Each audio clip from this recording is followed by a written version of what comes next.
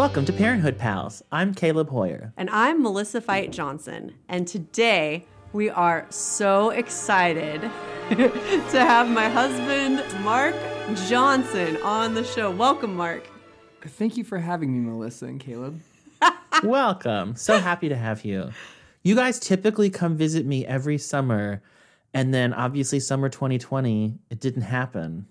So I feel like this is the consolation. Yeah, this is basically like when we're on the subway and you and Melissa are talking about something and I just kind of chime in and then I give up and start playing Panda Pop on my phone. But I'll try for better today. Cherished memories.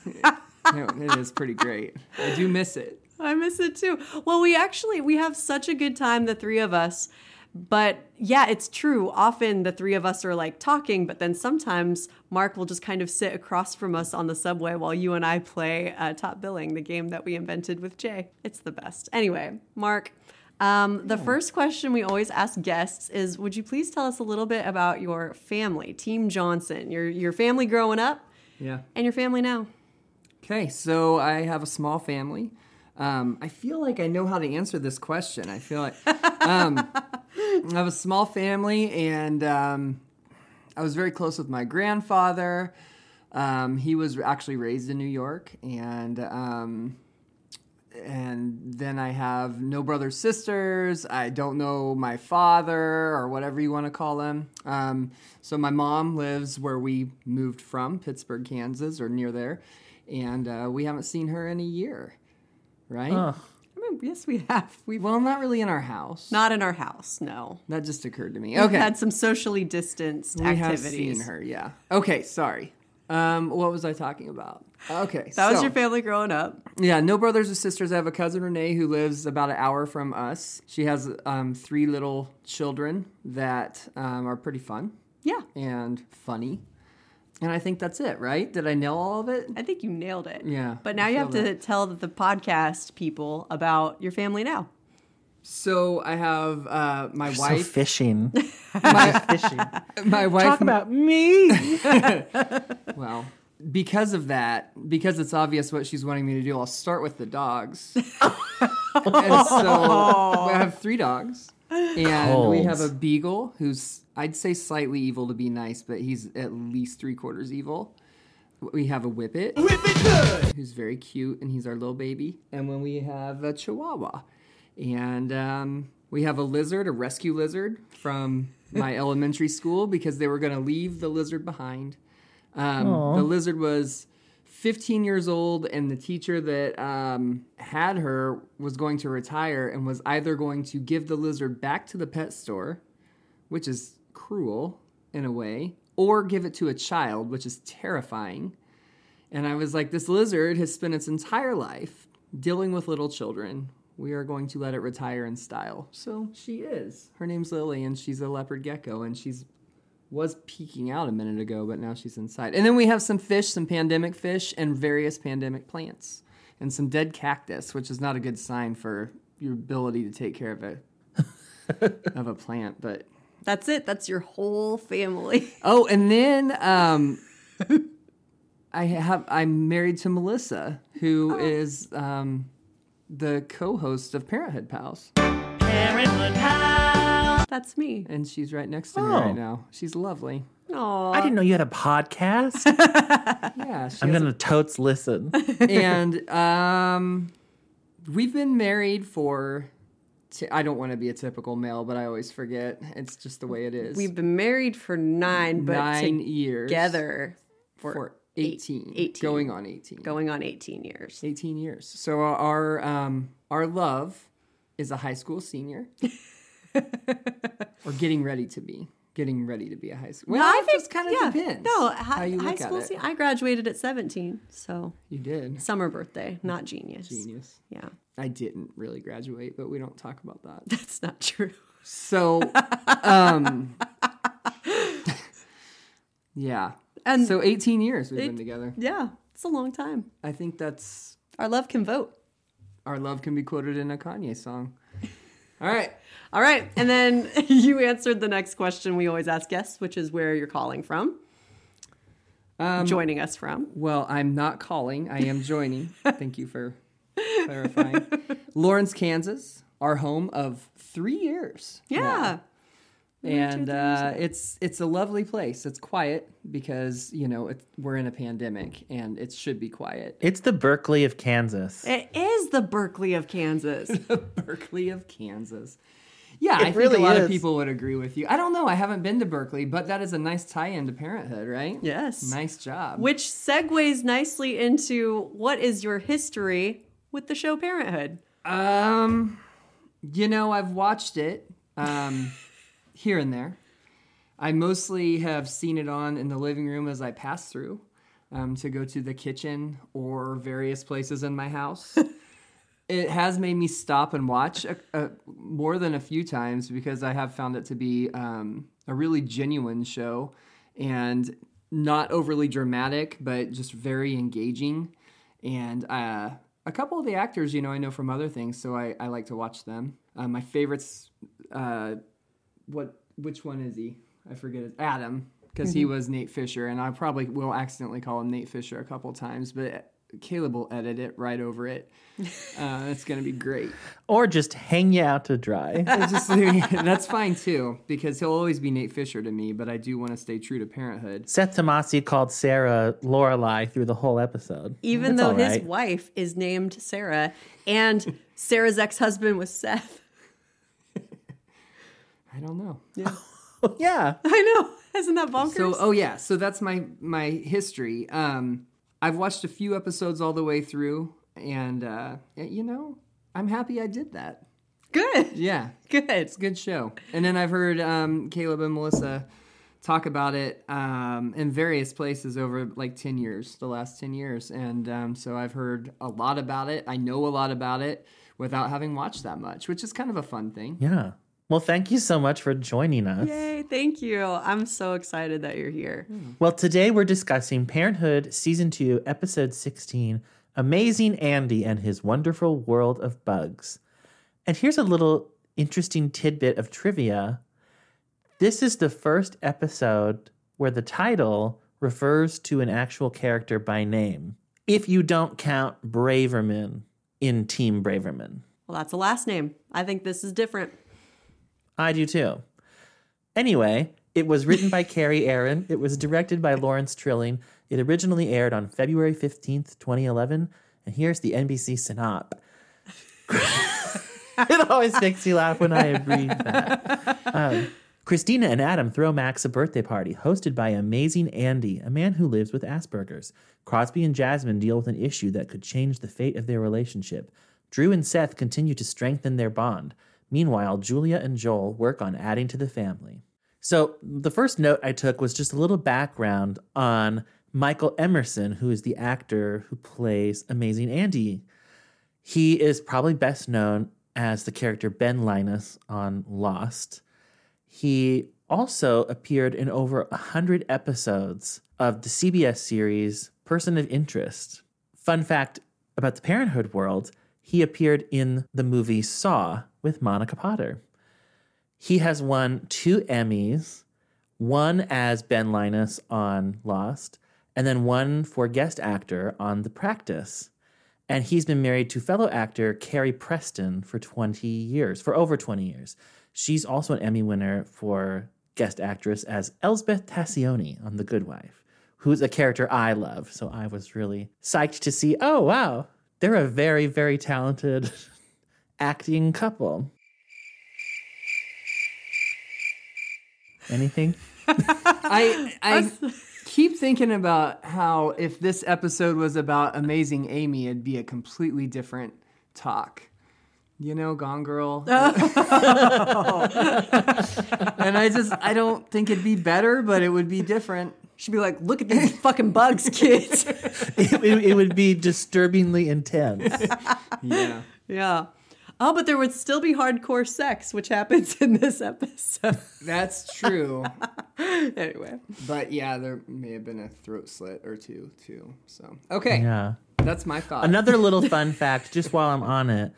The woman that Christina talks to in the library, it looks like. Yeah. IMDb says that the character's name is Hillary, but we never actually get a name for her in the show.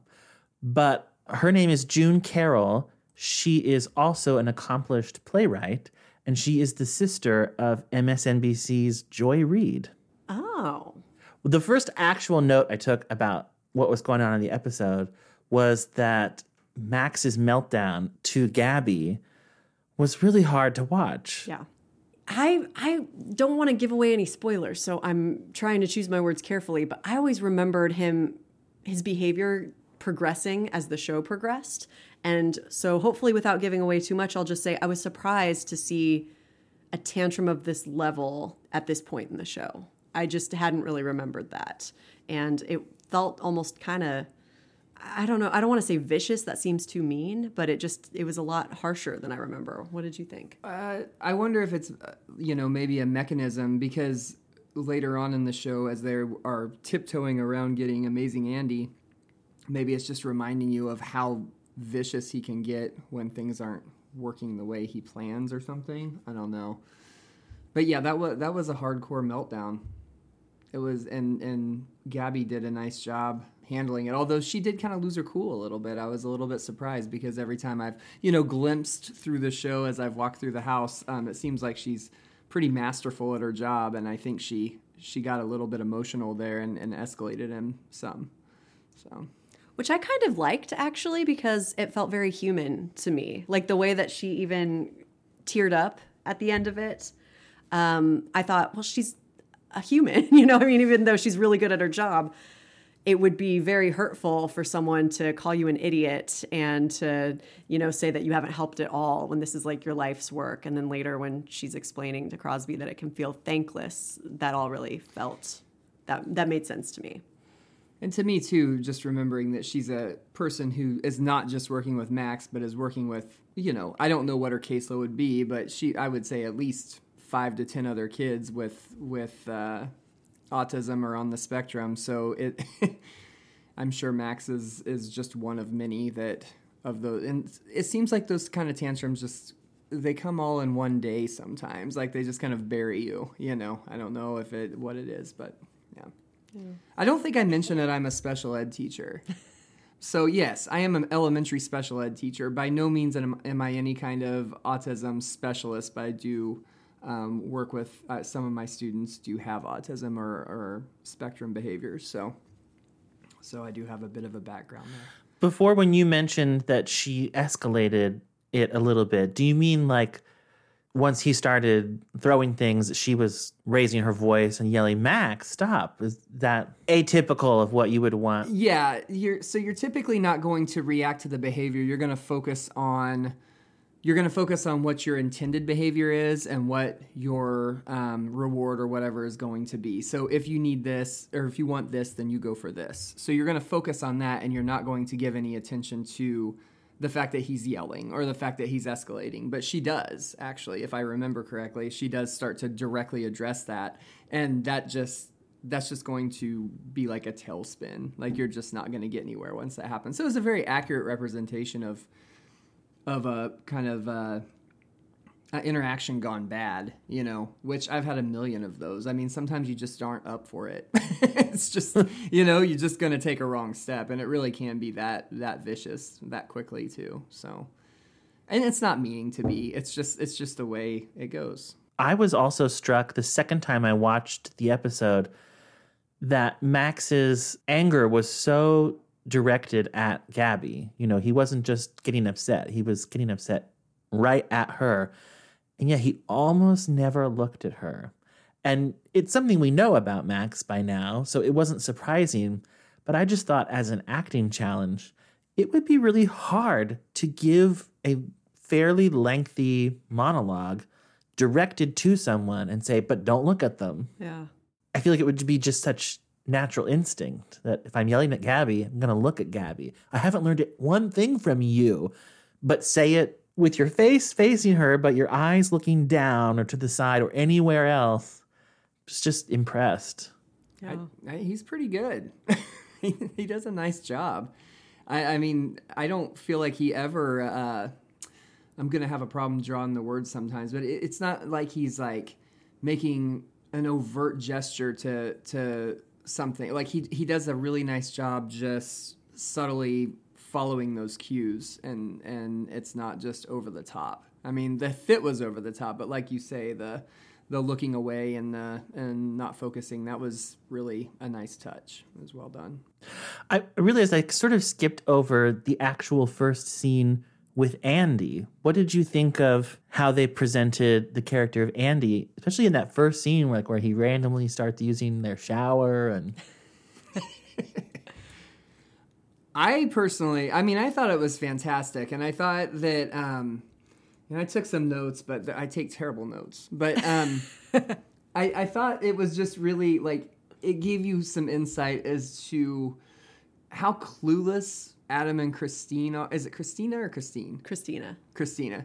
How clueless they can be, like, just, because it's just right there, hits you over the head, And they are just like, oh, he's rude, and he's, and just not getting it, and just, treating this guy how they would just be appalled if somebody, obviously I've seen some episodes of the way they've treated other people when people haven't treated Max well. So I thought, to me, that scene was more about them than him, but I thought he was wonderful. I thought he was just lovely.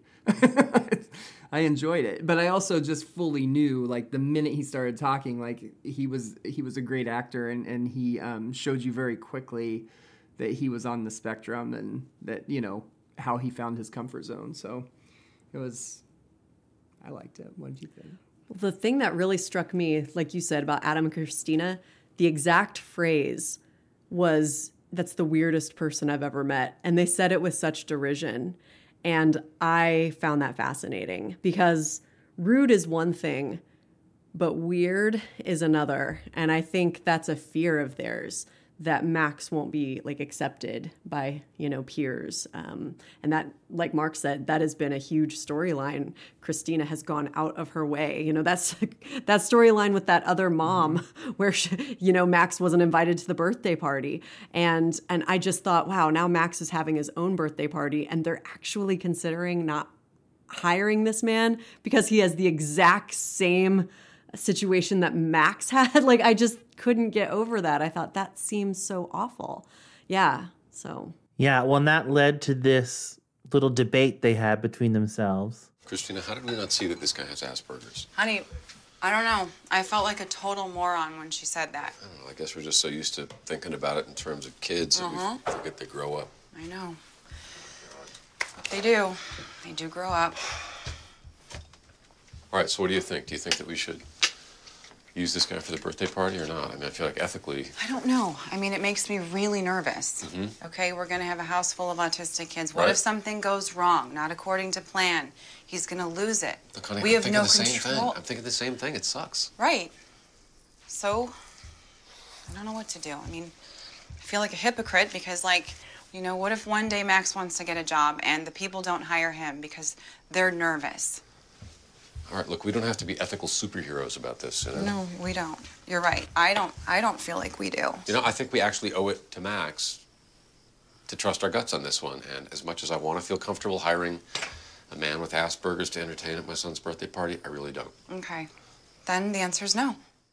And I do want to say, too, that I thought it was really a funny touch, just how quickly Max and the bug guy, like, they interact like in a parallel way. They're not really interacting, but there's a complete comfort between the two of them. It's just like, it was just really funny. It came across really well, I thought. And just the discomfort of his parents and how he just is unfazed the whole time.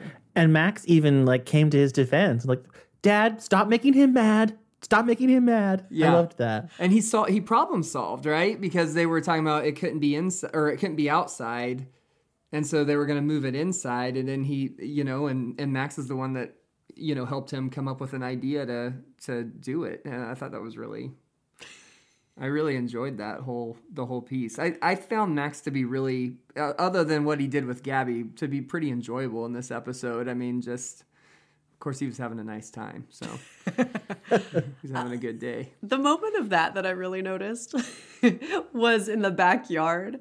And Max was screaming the whole time. He was like, oh my God, we're going to have to cancel. No. I mean, he was screaming.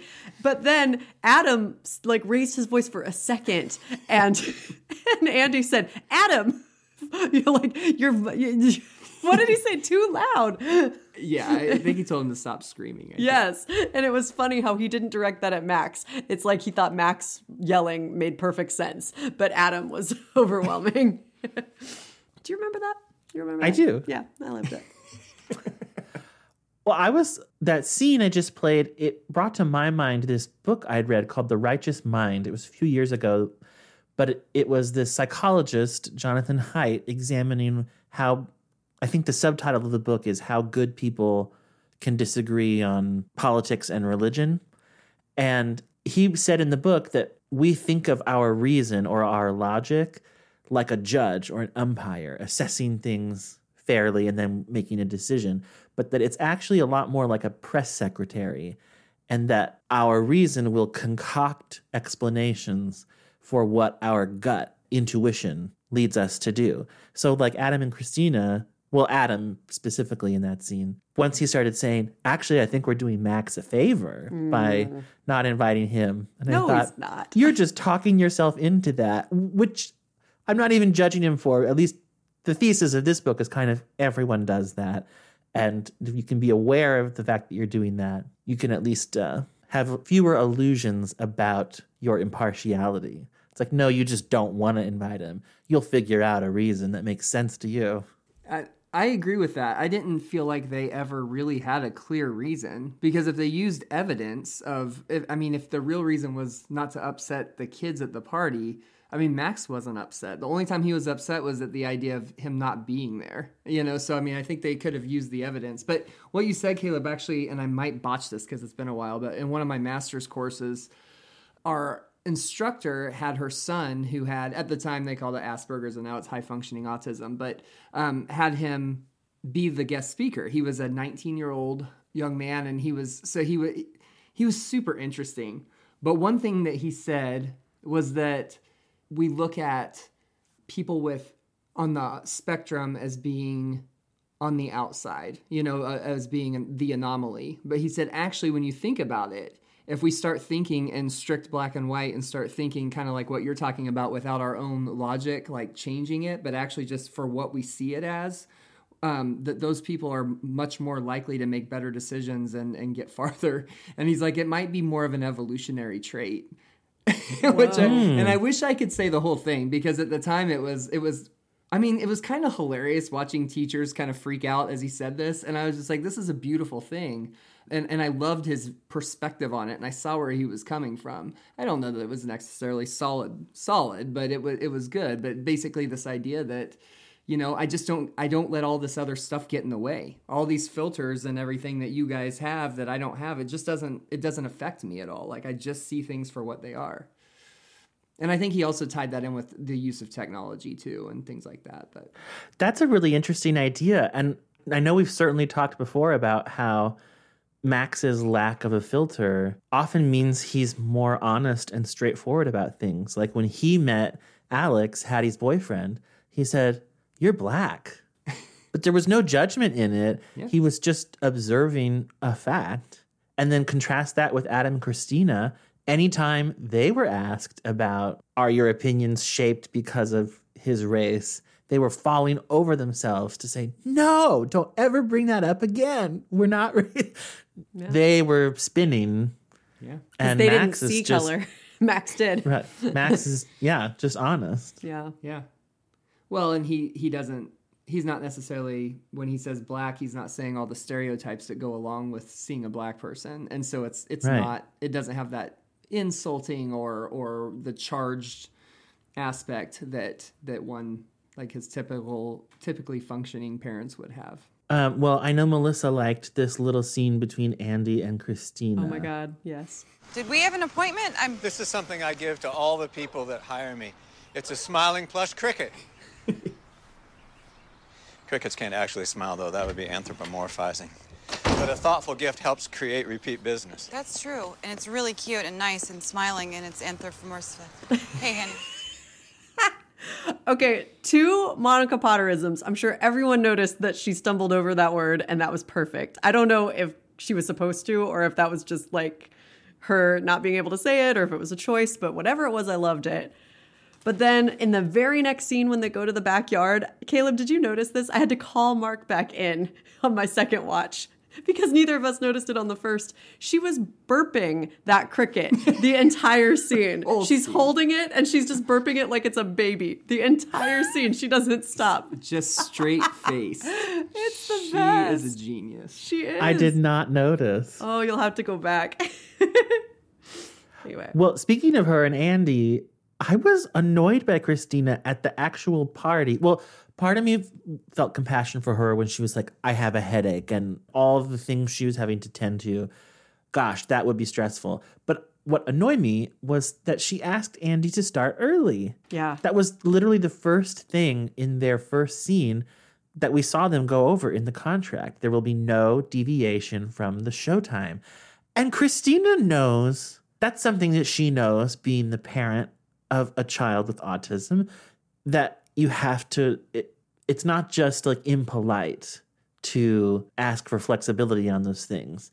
It's kind of throwing a wrench into his process. And I don't know. I just like, why would she do that?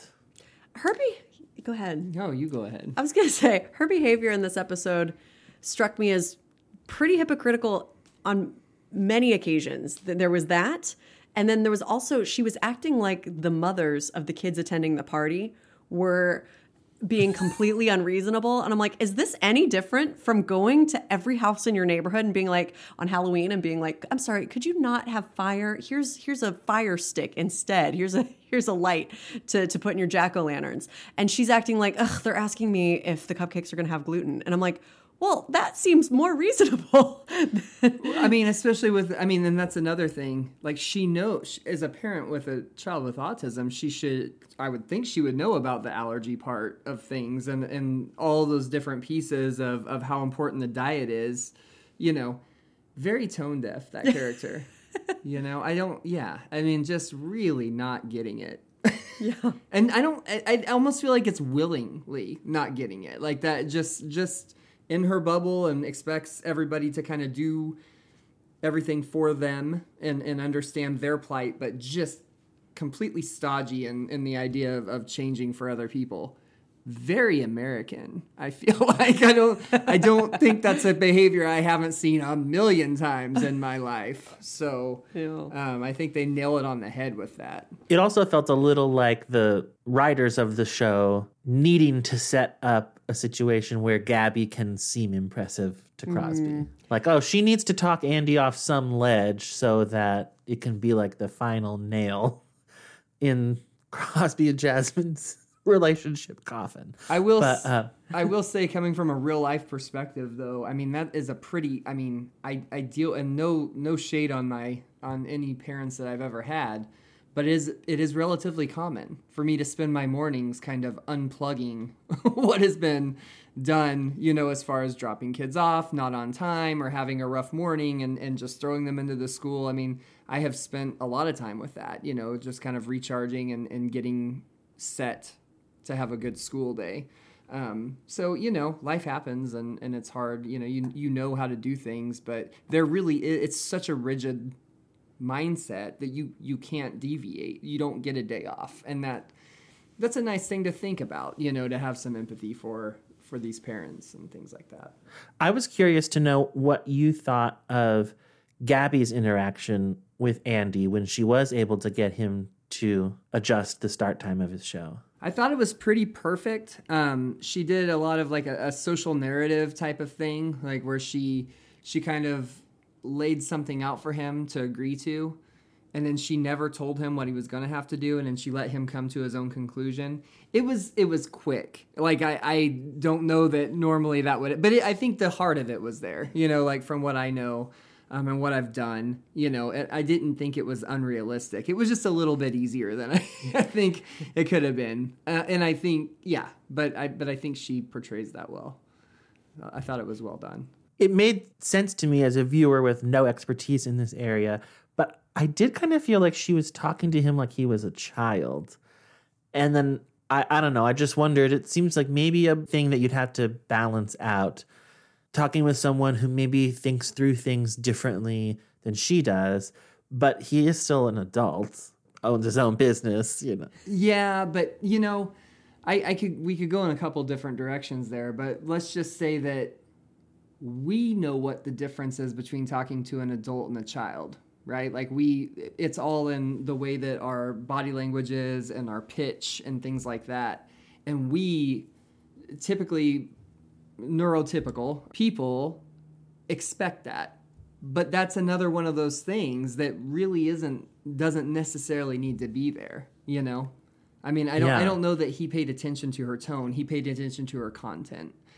It makes sense to me, too, that she would talk to him like a child because she works with children all the time. She has to have that kind of... But also, I think you err on the side of caution and softness and kindness. So that kind of voice and that register is probably going to be more likely to be used, you know, because she doesn't want to come across as aggressive.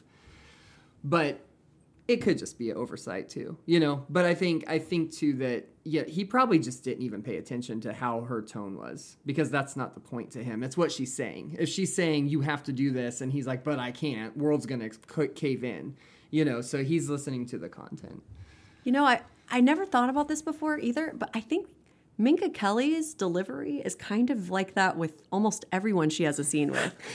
I thought that too. She has kind of a baby voice. Yeah, but like I know and that I'm not critiquing. No, That's her voice. I think she's excellent and everything, but I noticed it kind of reminded me of how she talked to Adam in an earlier episode when Adam was trying to talk her into staying late so he and Christina could go for a walk together, and she was just setting up her boundaries. She was like, "It's really important that I have this time," you know. And I'm like, "Boy, you're talking to Adam exactly how you talk to Max." And so I didn't find it so insulting because I thought this is just she has learned strategies for how to talk to people, and they're all the same. So that's kind of what I thought. So I'm seeing a personal connection here. When I first started my career, I was an early childhood special education teacher, and it was like trial by fire. But my mom and I weren't necessarily getting along very well in those days. And one day we were in an argument, and I was talking to her, and she just said, "And if you keep talking to me like one of your preschool students, I am going to lose it." And my response, my pure response was, "Now let's think about what you're saying." And she's like that. I mean, I just backed her up. And then I see it, Mom. Okay, I'll fix that. You know, like I get it, you know. But like I really was, I was learning the art, right, of not only de-escalating students, but parents and teacher aides and administrators, and like learning all this stuff, and I was new to it. And so, yeah, I think I gabbied my mom. So That's funny. I do remember my dad, who did private therapy for probably 10 years. I remember him telling me once that he would often tell his clients, "I'm talking to you in this tone of voice right now because I'm hoping that it will rub off." Like if they were really worked up or upset about something, he would speak really calmly, and then he would completely cop to what he was doing. I like that. I've done that before in de-escalation situations. Like if you have a student, and this isn't necessarily kids on the spectrum, but just I also had a behavior program at one time, and just kids that are in my face and, you know, "Why are you talking to me like that? What do you say?" And then that's what I would do. I would say, "I'm talking to you like that because you need to see what's appropriate, and I'm your only model right now." You know, like I would just go very clinical and tell them, and then, you know, that doesn't always help, but it also takes the emotion out of it, right? That it takes it's just like A to B. You're at A, you're in a state right now, and we need to get to the unstate. So this is my try. You show me a better way, but screaming in my face is not the better way. So I'm going to go my way right now until you show me better, you know? But yeah, I like that. Well, let's discuss this last little scene between Adam and Andy. Thank you very much. You really made the party. It was amazing. Bugs are great. Yeah. Well, it wasn't just the bugs. You're really good at what you do. And it's also great that you are doing something that you love to do. So. Yeah. Yeah. Sorry, I'm in your way.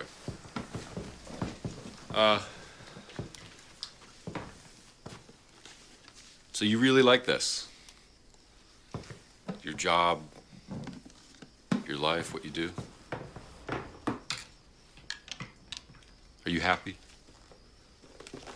Yeah, sometimes. Are you happy? Yeah. Sometimes. I thought that was such a beautiful answer. Sometimes. I'm like, isn't that what most of us would say if we were being totally honest when asked that question? Just a side note that I thought that was so perceptive. Yeah, sometimes. That honesty was there, and I love Andy, the way he says it. He's obviously been trained to say that. He's not really reciprocating the conversation. He's been trained, if somebody asks you something, you ask back, and he just delivers that beautifully. And then Adam, I almost called him Nate. Then Adam reciprocates it right back, which was just kind of fun dialogue wise, I thought. Yeah, I also liked. I don't think it was the character Andy's intention, but I felt like for the viewer, I also kind of liked that it sort of turned the question back on Adam, who has struggled not to think about Max's autism as a burden. Yeah. And by him asking that question, are you happy? I feel like the subtext is a little bit, has your autism kept you from being happy? Mm-hmm. And then Andy's response is sort of saying, well, has all the crap in your life that's difficult kept you from being happy? Yeah. Like we've all got our stuff. Yeah. No one is absolutely. free of challenges, and autism does not equal a burden you're going to have to carry with you your whole life. But from the outside, to defend Adam's position a little bit, I mean, what he sees a lot is his son in a state of unrest, he's unhappy. He's screaming. And it doesn't always mean he's actually unhappy, but, so he's like, how could you be happy like this? How could you be happy, And I mean, he just can't get that perspective taking. But I do want to say that this, I thought, was an incredibly touching thread. And it actually starts for me, like, with Zeke. Yes. And it's just, it just made me, like, tear up. Just the whole thing was Zeke, like, meets the Andy, and then he kind of realizes that, he has, well, first he denies it, but then he's like, he has autism. And then it just dawns on him, like, he makes money. He lives on his own. He does all these things, like this idea of what it is to have a disability is so outdated for so many people. There are so many things that can be done now. And really, I won't go farther than that right now, but I think it's just really beautifully set up with Zeke just completely, like, almost melting with the idea that Max is going to be okay, or Max has a chance. Max has a pathway to okay, what he sees as okay, which is, I think he did a really nice job of showing how relieved you would feel if you worry about your child being able to make it in this world, because it's hard. it's hard to go to the store sometimes and interact with people in a meaningful way that doesn't involve, like, cursing sometimes. I mean, it's a crazy life sometimes. So it's just a very nice, I really enjoyed the culmination of this at the end of the party with them. I'm so glad you brought up Zeke, because I thought that too. I don't know that it even would have occurred to Adam. He and Christina both were so busy being freaked out, catastrophizing, thinking of the worst possible outcome, that it's like they didn't stop to see the potential beauty in this. That, like you said, Mark, that he has a pathway. I love how you put that.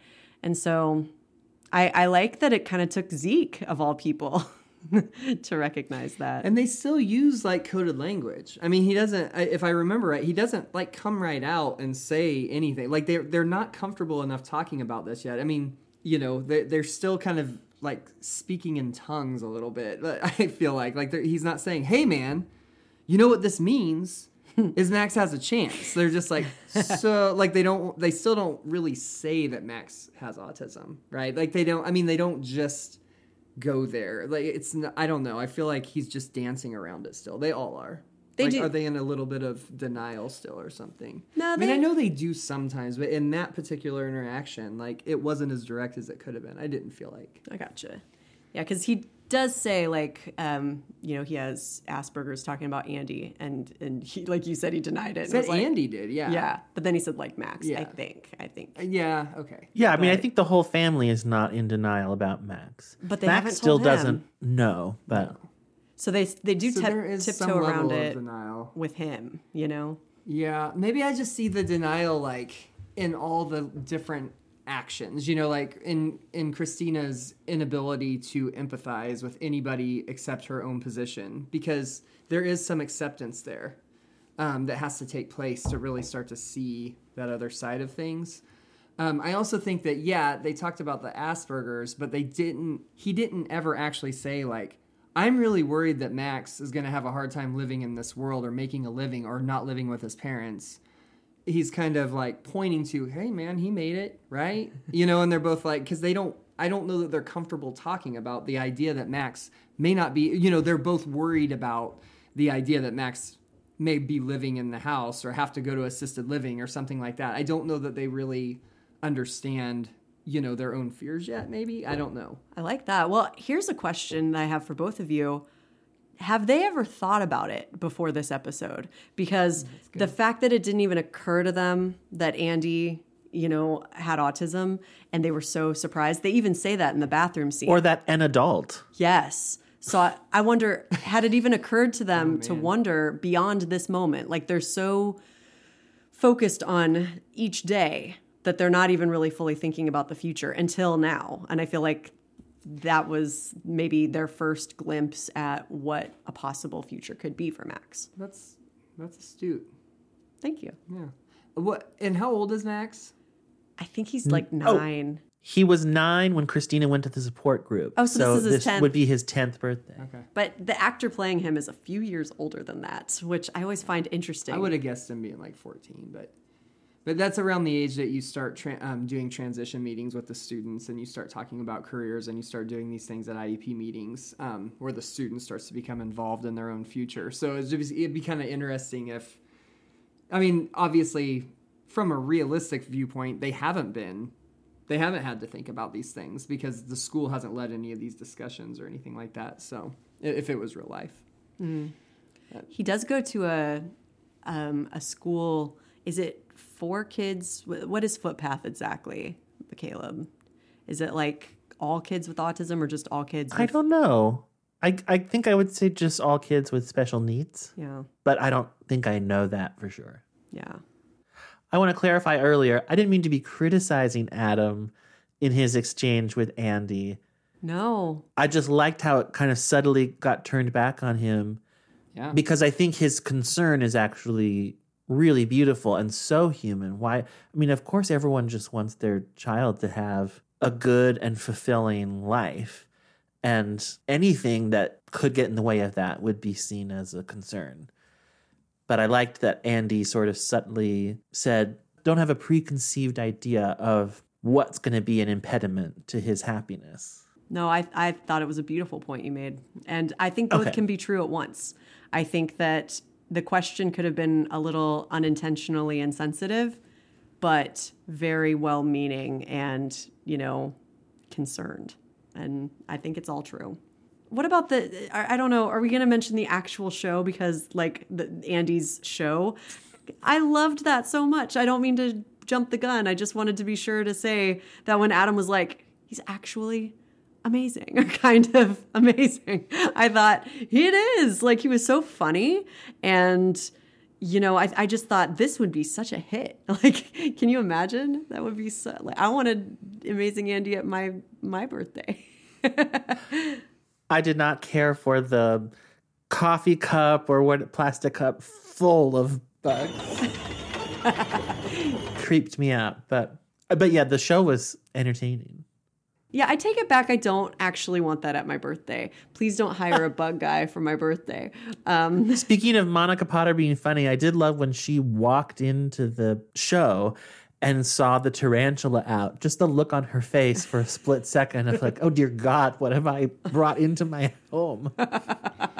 Yeah, I wasn't going to point out that there's no way in hell that Melissa would ever want Amazing Andy to come to her birthday party. No. I mean, we've had many an argument about the killing of bugs and the brutality of that. And so she's come out on the right side of things, but it's taken some time. So I don't think Amazing Andy would be for you. No, I think what it is the scene was so charming with the music, and also it was all happening behind a TV screen, so the bugs were not actually in our living room, and it was so joyful. And yeah, I kind of got swept up in it, and I did think it was amazing, even though, yeah, I would normally hate to be at a bug show. And didn't he do one thing where he like made the tarantula come out of his sleeve? Or something like that. I don't remember that because one. that's just something I would totally do. Well, he did pretend one of them was like jumping out at the kids. That's great. And then they would all scream, except Max, who was just enraptured. Yeah. I loved all the little asides where like Max would say the lines before Andy would, and then Andy would be like, no commentary from the audience.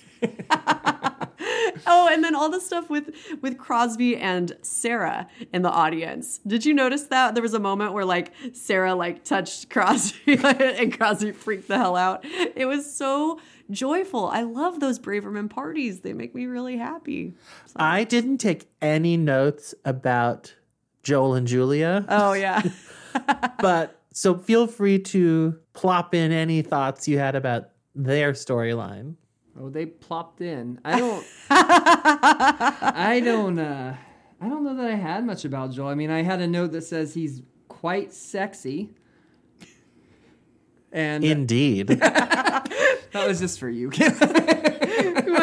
was like, I'm going to bring up Joel being attractive and see what Caleb says. It does. There's a star here. Sexy things about Joel. I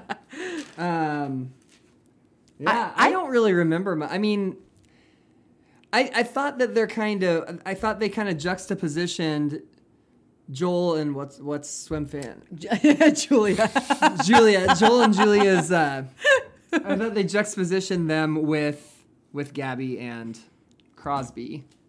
A little foreshadowing is what I thought. Oh, yeah. So I thought that was fun. Like, I thought what they were doing there, and then, like, because there would be a little flirtation talk or, like, that weird, awkward hug, and I know I'm jumping ahead. But then those two were, like, having, like, this crazy erotic moment. And so it's like, I don't know. It was fun. You're right. The whole episode was full of sexual tension. I didn't even really think about that. All over the place.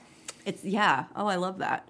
It's kind of like how sometimes in poems, like one of my very favorite poems, Sharon Olds, I go back to May 1937, which is a poem about violence and abuse in many ways. And she hints at it by describing non-violent things in a violent way. Like the gate has sword tips, or like the red tiles are compared to blood, the color of blood. And I always talk about that with my students about how interesting that is, that there's actually no violence in the poem, but it's all sort of teeming. And so even though Crosby and Gabby are not talking about sex in this episode, it makes sense, I think, that the Joel-Julia sexual tension would be in the same episode because it kind of applies across the board. It was scene to scene, too. Yeah. Like, they would typically jump from their scene to one of the scenes about those two. So that's so interesting. I hadn't even thought of that until now. I mostly just thought it was lovely to see a storyline where, like, a married couple that's been together a long time really wanted each other. I thought that was nice. I was just about to say that it hadn't occurred to me until now that we're talking about it. How nice it is that Joel finds it really hard to wait to have sex with his wife because she's so hot. That's kind of And he's awesome. like, don't lean over the mixing bowl like that. It's super funny. Yeah. It was a really enjoyable scene. Like, they delivered it well, and it was really funny. And it was just nice to see something kind of lighter in an episode that was pretty heavy, but also a lot of times stuff with Joel and Julia is kind of heavy. Like it's all trying to have a baby, but like not the fun, sexy part of that. Or Julia is intense. Julia. She's intense. She's just super intense, right? Yeah, she is. And Joel's pretty laid back. Yeah, and he's just trying to keep up. That's a really good comment about him. I think they make a good couple. From what I see, it's like a nice mix. But man, she's just like super A-type, and he's quietly manly, you know, like he's like a builder and all these things, but he keeps it quiet. You know, he doesn't, I mean, there was even a little A-side in this one where Zeke tells him not to touch anything. And it was super, he's like, don't touch anything, Joel, you know, and it just, because I saw the one with the leaky roof and all that. And it's just really, it's just funny. I don't know. It is also crazy to think that, wasn't it the first episode of season 2 that they discussed having another baby? I think maybe at the very end, yeah. Well, that Julia brought it up. They Right. didn't discuss it, which was an issue. Yeah, they never but do now discuss here it. we are 16 episodes later, and they're still trying. Yes. Actually, it was do you get those on the DVDs? It's like the previously on, and they included a little throwaway line where she's talking to Sarah and she says, I'm not pregnant, you know, and yeah. So it is interesting because it was played just light in this episode, but yeah, it does seem to be a concern that she's not pregnant yet. Yeah, I feel like ever since they actually both got on the same page about it, it has mostly been light, except that one scene she had with Sarah. But it is a little concerning. Yeah. I did have a note about this, about when Christina walks in on Joel and Julia. And she just takes it in stride. And it's so funny because she's just like, oh, whatever, you know, it's cool. Do you want the bed? But she cannot wrap her head around Amazing Andy and Yeah. like all his like things. Like, it's just like, I don't know. It just comes very naturally to her where she's like, it's no big deal. But then, you know, Amazing Andy, is very particular about his contract. And she's like, I don't think so. You know, I wrote down I would much rather have someone turn on the shower in my house unexpectedly than walk in on them having sex on my bathroom sink. And yet she would, I mean, and I get that's family. Andy is a stranger. But still, I was like, yeah. I especially wouldn't want to find my family having sex on my sink. Like, you give me a choice between Amazing Andy wanting, like, the electrical outlets to be a certain part away from each other or me walking in on any of my relatives having sex on my sink. I'm going to pick Amazing Andy. yeah, every time. I don't want anything to do with that. I did find it funny that she was so cool with it, but I was also like, is this that parental privilege again? They just throw it out that they're trying to make a baby, and it's suddenly fine to have sex in other people's bathrooms. You know? yeah. Yeah. Like, you Parents. know, I'm like, if that was just recreational sex, would she have offered her bed then? I don't think so. Oh, man. That's good. You know, this is funny. Do you have to have that? Do you have to have...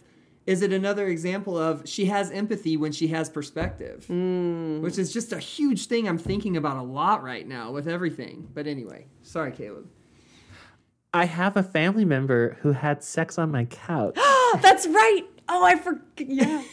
I mean, remember- maybe I did should not- act like I don't know this. What? That's shocking. The couch that Melissa sleeps on when we go to your house? It is the couch I sleep on when we go to your house. Oh, no. You've known this I the whole didn't time. walk in on them, but I found evidence later in the bathroom. It was a that something condom. had happened. Spoiler alert. Well, yeah, you're right. At least they were and it's safe. funny, that was definitely recreational, but it didn't bother me really at all. Oh, you were so happy for them. Yeah. Would you have felt differently Well, if you'd I walked don't know in if I on was them? happy for them, but it felt like they had brought someone home, like a friend of theirs, and said, can they stay? And I said, sure. And what did I expect them to be doing? I don't know. It felt Parcheesi. It didn't, I was asleep. It didn't impede on my... Oh, wait, you were there. For some reason, I was thinking they were Oh, staying. yeah, I was there. They were in the next room. But I was asleep, so I didn't hear it. Interesting. You know what really got me was that Christina, I noticed it on the second watch. I paid very careful attention. She walks into her bedroom. The bedroom door is open, not closed or locked. Not even closed. And then she walks to the bathroom, which is closed, that door, but it's not locked. And I just thought any of those kids could have tried to find a bathroom and walked in on these people having sex. Any autistic child with autism, like walking in on that would be a nightmare. Yeah. Amazing Andy would have flipped out. There's just no way that's socially acceptable. Anyway. Yeah. I don't know. Maybe there's some stuff in the cuts from this one. Maybe there are some things that happened in these scenes. We should ask about it and see if we can find out if amazing. There's a show for your kids. Yeah. Now, I don't mean to sound super judgmental, and maybe I did. I guess I just think I don't like the idea of a couple having sex during a child's birthday party where they don't even lock the doors. Like, I don't know. There was just something about that I was like, I get that you're horny. Wait till tonight. I don't know. Maybe that's... Well, I mean, I don't mean to sound like a parental apologist. They have enough of that already, but she's ovulating. How long do you ovulate? 30 minutes. They had to do it that second. The span of a child's birthday party. Yeah. Why don't we look it up? Let's do it. Do it. The magic is happening. I want to say 3 days. Well, they said tonight's the night, and then Joel was just like, could right now be the night? And I thought... Oh, wow. A normal ovulation cycle lasts for about 24 hours each month. Okay. Once an egg is released from an ovary, it will die or dissolve within 12 to 24 hours. Interesting. Well, I don't know. It ultimately worked out great. Christina thought it was funny. She got to say that 12-hour bug birthday party. Yeah. And she got to have that great line to Adam about they were just banging in the bathroom, which... Boinking. Didn't they say boinking? I thought she said banging. Okay, banging. I do love, too, when Adam turns around to look and Christina says, no, don't look. And just Julia's face is priceless. Humiliated. Those, I don't have brothers and sisters, but I feel like they do a lot of nice little... sibling interaction pieces like that, and what was it, the birthday party where Sarah and Crosby. she like puts the insect on his, or pretends, like just little things like that they just do. I think earlier episode was the selling the boat episode where they just were chock full of that, just this lovely like sibling, it's like, oh man, every once in a while I wish I had siblings. Aww. Only when I watch that show, otherwise I'm just fine. I'm fine.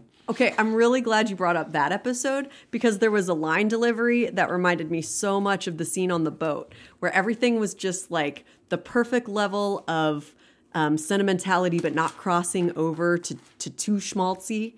But then they had one line that I'm like, too far. And on the boat, it was when they were like, one small step for man, one giant leap, and then Sarah says, for family. And in this one, it was like they were talking about, maybe they will have a kid that was conceived at this party. Stir up all those ingredients. What do you get? And Christina's like, one perfect kid. And I'm like, Max? I love Max. But I'm like, well, my parents definitely think their kids are perfect. That was pretty lame. Yeah, it was. It was too much. Well, Seth is still around in this episode. And one little bit of trivia, he says at the beginning that they're going to go get burgers at Oscars. If anyone remembers, Oscars is a real restaurant, or was a real restaurant in Berkeley, and Adam and Crosby ate there in the pilot. That's where Crosby teased Adam about getting a veggie burger, and I talked about you being a vegetarian. Yeah. Boom. Well, there was some little exchange between Zeke and Seth right at the top of the episode that I wrote down, that really adds to the sense of the history between them. And I like that Seth doesn't seem to much care for Zeke. Of course he wouldn't. But then there was a whole scene about that later on. I didn't need to just base that on like one little exchange. Seth, I think what you're doing, it's a good thing. What's that, waiting out here? No. No, wanted to see your son. Wanted to see Drew. He missed you. Look, Zeke, you don't have to do this. You don't like me, and I don't like you. So let's just be civil to each other when Drew's around, and the rest of the time, let's not talk, okay? All right, Seth. All right.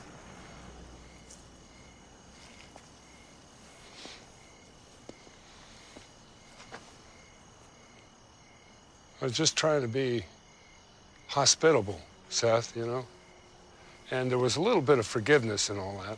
God, you're unbelievable. Zeke, you don't change. Yeah? So, what do you mean? all about you, always. I'm just trying to be hospitable. Hey, come on in. You're a good guy. Hey, you do. Hey, other. Forget it. Yeah, just trying to be friendly. I know it. Hey, why is it you always take something good, Seth?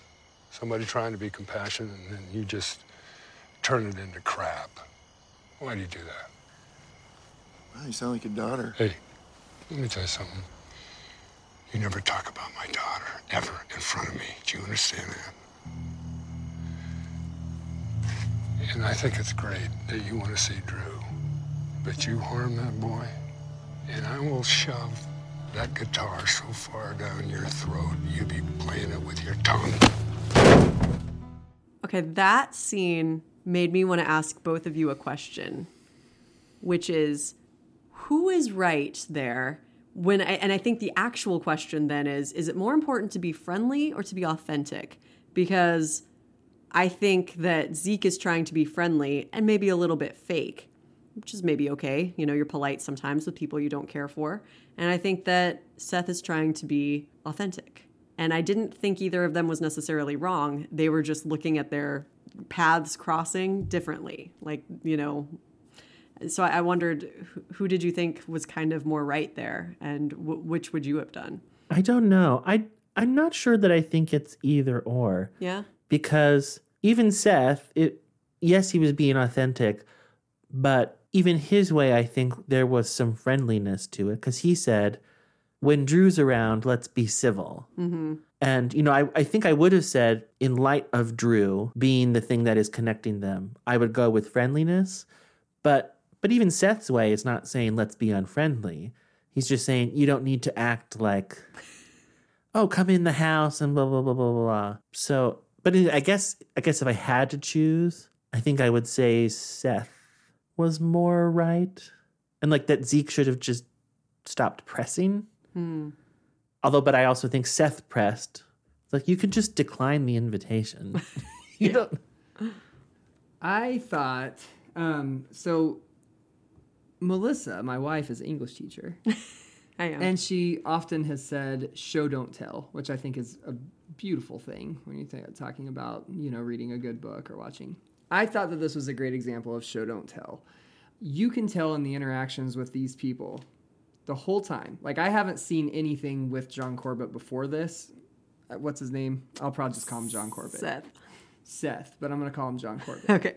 Can't help it. He's John Corbett to me. Okay. But I think you can just see, he's an amiable guy. He's he's very likable, but every scene that he's in that doesn't involve his son has a darkness to it. When Zeke first comes out to see him, he's holding a golf club or something. He's holding some kind of weapon. And I even checked it with Melissa. I was like, is he holding a weapon? And it's very quiet. It's not like he's holding it up like this, but he's holding it. And he's just kind of watching him as though he probably had to in the past. And in that interaction there, you can tell that they are speaking from the past. That whatever happened between him and Zeke, which I also think, and maybe I'm jumping the gun by saying this, but I thought that this scene, I do know more about Zeke, and I know that he has a lot of baggage and a lot of things that he did with his family and to his family that weren't good. And so you have two damaged men with a lot of baggage, kind of talking to each other. And I thought that was really beautiful in its own way, but it doesn't come out with any kind of beauty. It's two men trying to kind of jockey for position, right? And so I think Zeke wants to be above that place where John Corbett is, but he's not, and they both know it. And I think also it alludes to the idea that things were really bad. I mean, John Corbett's not ready to, even though I feel like he understands that he made bad decisions. I don't think that it doesn't seem like he's in denial about that.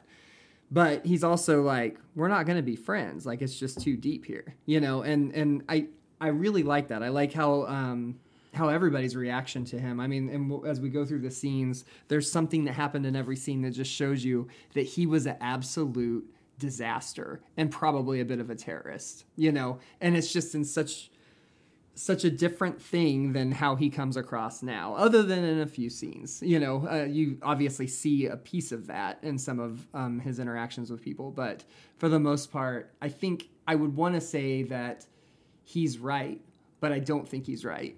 I don't think either one of them are probably very right. You know, I think that they probably are toxic people that handled things in a toxic way. And now, you know, they remember what they did and they're not going to own up to it to get to one another. So it's just like the kind of just a result of a toxic relationship, you know, and everybody else is kind of going on and doing okay. But those two probably aren't going to be buddies. I like that. I think you're right. I think it might be too simple to say who was right there. And you're also right that they are both kind of toxic men, which is not the only kind of man we have on this show. But I think they might be the two most toxic, you know, and isn't that interesting how close Sarah is with her dad and how he hates, you know, like Zeke hates Seth, to think of them having some things in common. Well, I really noticed that in this episode and in this scene. Like, first thing I noticed in this scene was I thought that Seth kind of nailed Zeke's psychology in a way that no other character has yet. And I think there is a lot of narcissism to Zeke, and he needs to be the star of the show all the time. And I feel like every other character on the show ultimately forgives him for that because they love him. Yeah. And because he loves them. But Seth doesn't love him. And in a way, I think it allows him to see Zeke more clearly than anyone else does. That's wonderful. Although in this situation, I'm not sure what good it does to call him out on it. But I thought the same thing that you just mentioned, Melissa, in the scene before they go into the principal's office. The way Seth was acting in that scene, saying, oh, he's in there with the warden right now. Yeah. And, oh, he's in the pokey. And just how charming he was. I was like, he is so much like Zeke in that scene. And not to be like super Freudian, but I did write down, did Sarah just marry her father? Yeah. And then it also made me wonder, is Zeke just lucky that he doesn't have substance abuse issues? Is that the only thing that's keeping him from being a dangerously toxic person? Yeah, could be. I mean, he does enjoy drinking, but clearly doesn't have a problem with it, you know? But yeah, boy, that's... So I wonder, you two have watched the show from the beginning. Has Zeke always, like, Zeke and Adam have these amazing conversations, like these amazing, and obviously this is something that is new to the characters, but is it new to the show?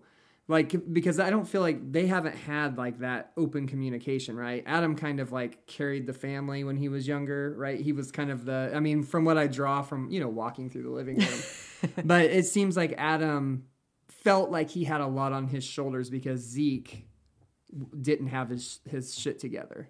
And Adam, you know, and everybody kind of says, Adam, oh, you have it together. And Adam feels like he had to, you know, and there's this like, and I've seen some conversations that they've had where he just gets to unload on Zeke and be brutally honest with him about like, I shouldn't have had to, you know, like the compliment you're giving me is really your fault. It's your problem. And I think the episode where he punches the guy for saying what he said about Max, which was, you know, so I wonder, is that something we've seen Zeke get better at, being more honest and talking, or is that something that's just kind of happened as we come in as viewers and we just kind of see they're in the middle of this growth? Well, in the pilot, I do know that Adam says to Zeke, it's ironic you telling me that I'm a good father because I was just trying to do the opposite that you did. Something like that. And he also says some variation of that in the episode you just mentioned. And they have the one on the curb where they were running or whatever, and that was amazing. It's weird. I often feel like Zeke is actually really good at expressing his emotions and having those heartfelt conversations, but kind of only when he wants to. Yeah. And it's like he can't necessarily, like in the Thanksgiving episode, he just picks up on the fact that Drew is missing his dad and then bears his heart and is totally vulnerable. But then the episode right before, when Camille says she's taking an art class, oh, he's a monster. That episode. He can't express himself calmly until it just flies out of him in the most ugly way. Yeah. Somehow he's unable to have a heartfelt conversation with his wife. But doesn't that kind of reveal gender expectations? Like this idea that, I mean, and I think actually this does too, him coming out with a golf club and saying, you know, like kind of laying him straight that he's going to beat him up or whatever if he does something horrible. But I mean, he's very possessive in that episode you're talking about. I did see that one, and it was just really gross. Like, it was super toxic, what he was saying and his viewpoint. But he does refer to her as his, you know? Well, and maybe there's narcissism in that. Like, in the scene with Drew, it gets to be, oh, here comes Grandpa to give me a great talk, and Grandpa comes out looking great. Yeah. And in this scene with Seth, oh, here comes this guy who has every right to hate me, but he's inviting me into his home. What a great guy. But with Camille, it's, oh, I don't come out like the hero if I tell you that it really scares me that you're going to go take a class from the guy you slept with. I just look whiny or petty or small, and so he can't let himself do it. Or is it that he doesn't feel like he owes her that? Like, that's not in his... You know, it's just like you just don't do that. You made the mistake and you stay away from that person because you know you made the mistake and you can't control yourself. You know? I don't know. I mean, there's some deep sexism in there. Some deep gendered stuff. You know, they explored Zeke's sexism in ways big and small on this show, and it is really interesting. And it feels very realistic for, a person that age, especially a man that age, I think. But, little things like... He has a tradition of taking his grandsons on a one-on-one camping trip, but he doesn't take his granddaughters.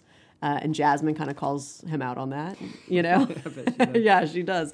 And, that might seem kind of benign, but like Max doesn't even want to go. And Hattie sounds sad that she didn't get to experience that. She's like, well, Max, enjoy it. I didn't get to do that, and it's kind of sad. And it all comes from a similar place, or like him, we've talked about this before, encouraging Drew to like his libido. He's proud of him for his libido. And then his granddaughters, he's like, I'm proud of you for not having sex with that boy. And it's all very gendered. And like even this, he's protecting his daughter's honor. That's when he loses his mind. And it's so weird because Seth doesn't say anything rude about Sarah. He's just like, you sound like your daughter, which is funny and is like a real sign of intimacy. Like he knows Sarah. They were married for a long time, and that made Zeke uncomfortable. That same possession that Seth is demonstrating having once had for Sarah, although he doesn't even say it in a gross sexist way. He just indicates that he knew her so well, but that makes Zeke uncomfortable. And yet, weirdly, I loved that moment. I did too. I just loved, and it was something about, he clearly triggered that protective instinct just in a parent of, I mean, it's like I noticed or noted in, I think, our last episode. Yeah, because it was the first one that Seth was there, that Zeke must have so much baggage, and I'm sure he's just operating out of a place of fear of like, please don't hurt my shining angel again. No.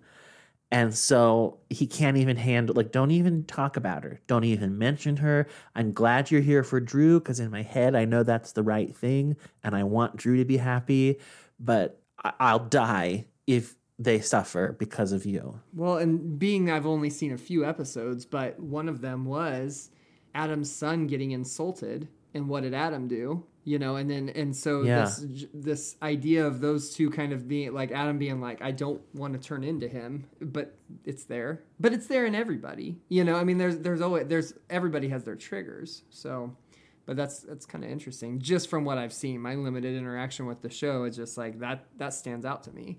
I thought Drew ultimately getting in a fight was sadly very believable. Mm-hmm. And I thought, I mean, maybe it's actually to the show's detriment that it wasn't subtle at all. But like in that scene, you have Zeke resorting to violence with Seth.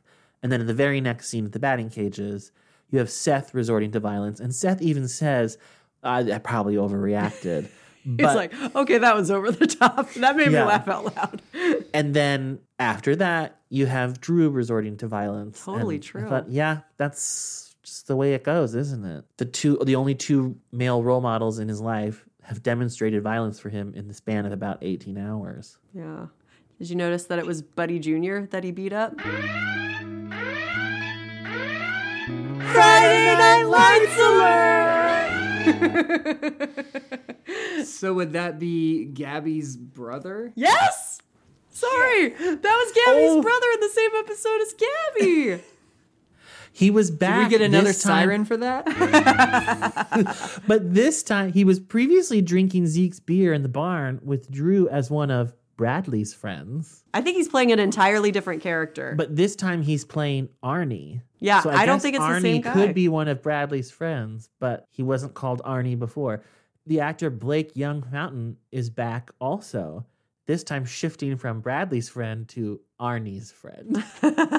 He never gets a name of his own. Aww. But yes, that was Jeff Rossick, who played Buddy Jr. I also noticed when I was looking at the cast for this episode, before I even watched it, that the actor playing Teacher was also the stunt coordinator for the episode. And I thought, that's strange. I wonder why they did that, because I didn't remember what happened in the episode.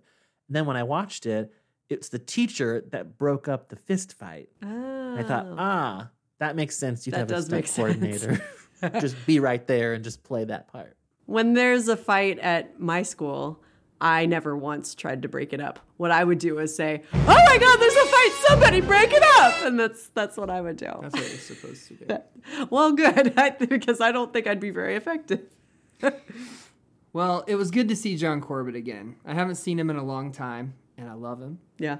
I don't know. This is off the topic, but I'm still, I don't like Carrie from Sex and the City because I just never felt like she was very good to him. But I know Melissa and I have kind of talked about it, and maybe I was missing some things that John Corbett had going on, his character. I don't even remember his name. Aiden. So many characters. Aiden had some issues. Yeah. He did. He made her quit smoking, which we could say is, just she tried healthy. to get him to get rid of his dog, and I just know. That's true. It's been a long time since I've seen Sex in the City. So I just wanted to point that out. Well, here, I have a question for you guys. He's got all these notes and he's crossing them out. My memory is so atrocious. Okay. Let me play you this scene, and maybe I'll pose this question to you ahead of time. Okay. What do you think Sarah is after? What is her objective that she's trying to accomplish in this scene with Seth? I just want to thank you for not poisoning the well. That would have been very easy to do, so thanks.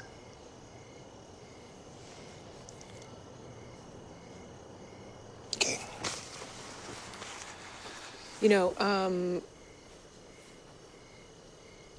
I actually think it was good. Everything that happened with Drew, the fight, the punch. You with him, he really responds to you. It's really, you mean a lot to him.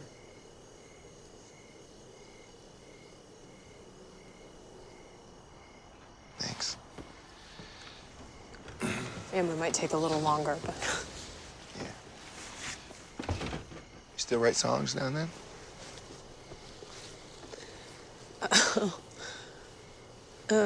Not really, no. You should. You're really good at it. Please. Okay, thanks. I'll see you. Okay, before you played the clip, I was all set to say, well, it's like Olive Branch, she's just trying to return his kind words with words of her own, be civil. But then when I actually listened to it again, even though I watched it twice, I didn't really notice that what she tells him is, I think it's good that Drew got into a fight once you showed up. What? I don't fully get that. Do you guys get it? Well, I did think about that. I think what she's trying to say is that it's good he stood up for himself. Is the bullying thing something that's a recurring thing on this show with him, or is that it just happened here? Yeah, so I just wonder if it's more of she's alluding to it being an issue in his life, and he needed, she maybe personally believes that that's the way for him to handle it, to get through it, is to throw a punch. I mean, that a lot of parents do think that, whether it's right or wrong. He's not very popular or anything. He's very quiet. And it could be her just searching for something positive to say, I found it a very ambiguous scene. I wrote down, is she trying to get Seth to understand how much power he holds in the situation? Like saying, you mean a lot to Drew. Don't spoil it. Don't leave. You're important to him. I could see that. Or when she mentions Amber might take a little longer. I thought, is she just trying with all her might to make her family whole? I didn't know. I was confused. I wonder if she sees. Yeah, no, I think you hit it with she knows it's good for him to be there for the son, and she knows it means a lot to the son, like so much so that he has been fighting them over it. But she might also know that John Corbett is pretty fragile. And so she's kind of letting him know, like, this is going to be hard for you. Like, she's not going to just, like, lay down for you and be nice to you. So you need to stick it out. Because I'm guessing if he has substance abuse issues, maybe he's had some flight issues as well. Like he runs away from things when they get too hard. Maybe things like that. I didn't think of it this way, but it might be another example of these characters knowing him really well before we come into the picture. Well, yeah, I think she has alluded to before he would just disappear for days and she would have no idea where he was. Man. Yeah, so there you go. And I thought, I really latched onto the lines about he really responds to you. You mean a lot to him. And I thought, is this just her trying to get it through Seth's head? What power he has over these kids and thus power to really hurt them. Yeah. Like, you mean a lot to him. If you just leave, then do you understand how much that's going to hurt him? Like it can't be a notion. I mean, of the addicts I know, people get notions, right? They are like, oh man, and when everything's going fine, like, yeah, we're going to be close and we're going to do this and I'm going to be there. But then when stuff gets hard, that's when it can be kind of forgotten. Or when, the alcoholism or whatever it is starts up again, then those things get discarded along with the feelings of the people who they're discarding. So yeah, it could just be her just trying to, without getting into a fight with him about, oh, not again with me, you sound like your dad. I'm just going to ditch out again and hurt everybody's feelings or whatever, like her focusing on the positive and then reiterating that he matters now. That now that he's in his life, it matters if he's not. And it's funny, I find the ambiguity actually really enticing. I feel like the show doesn't do ambiguity very much, even though they often are really great at showing multiple sides of a conflict where there's no one right answer. It's still like that conflict is the point, and that is very clear.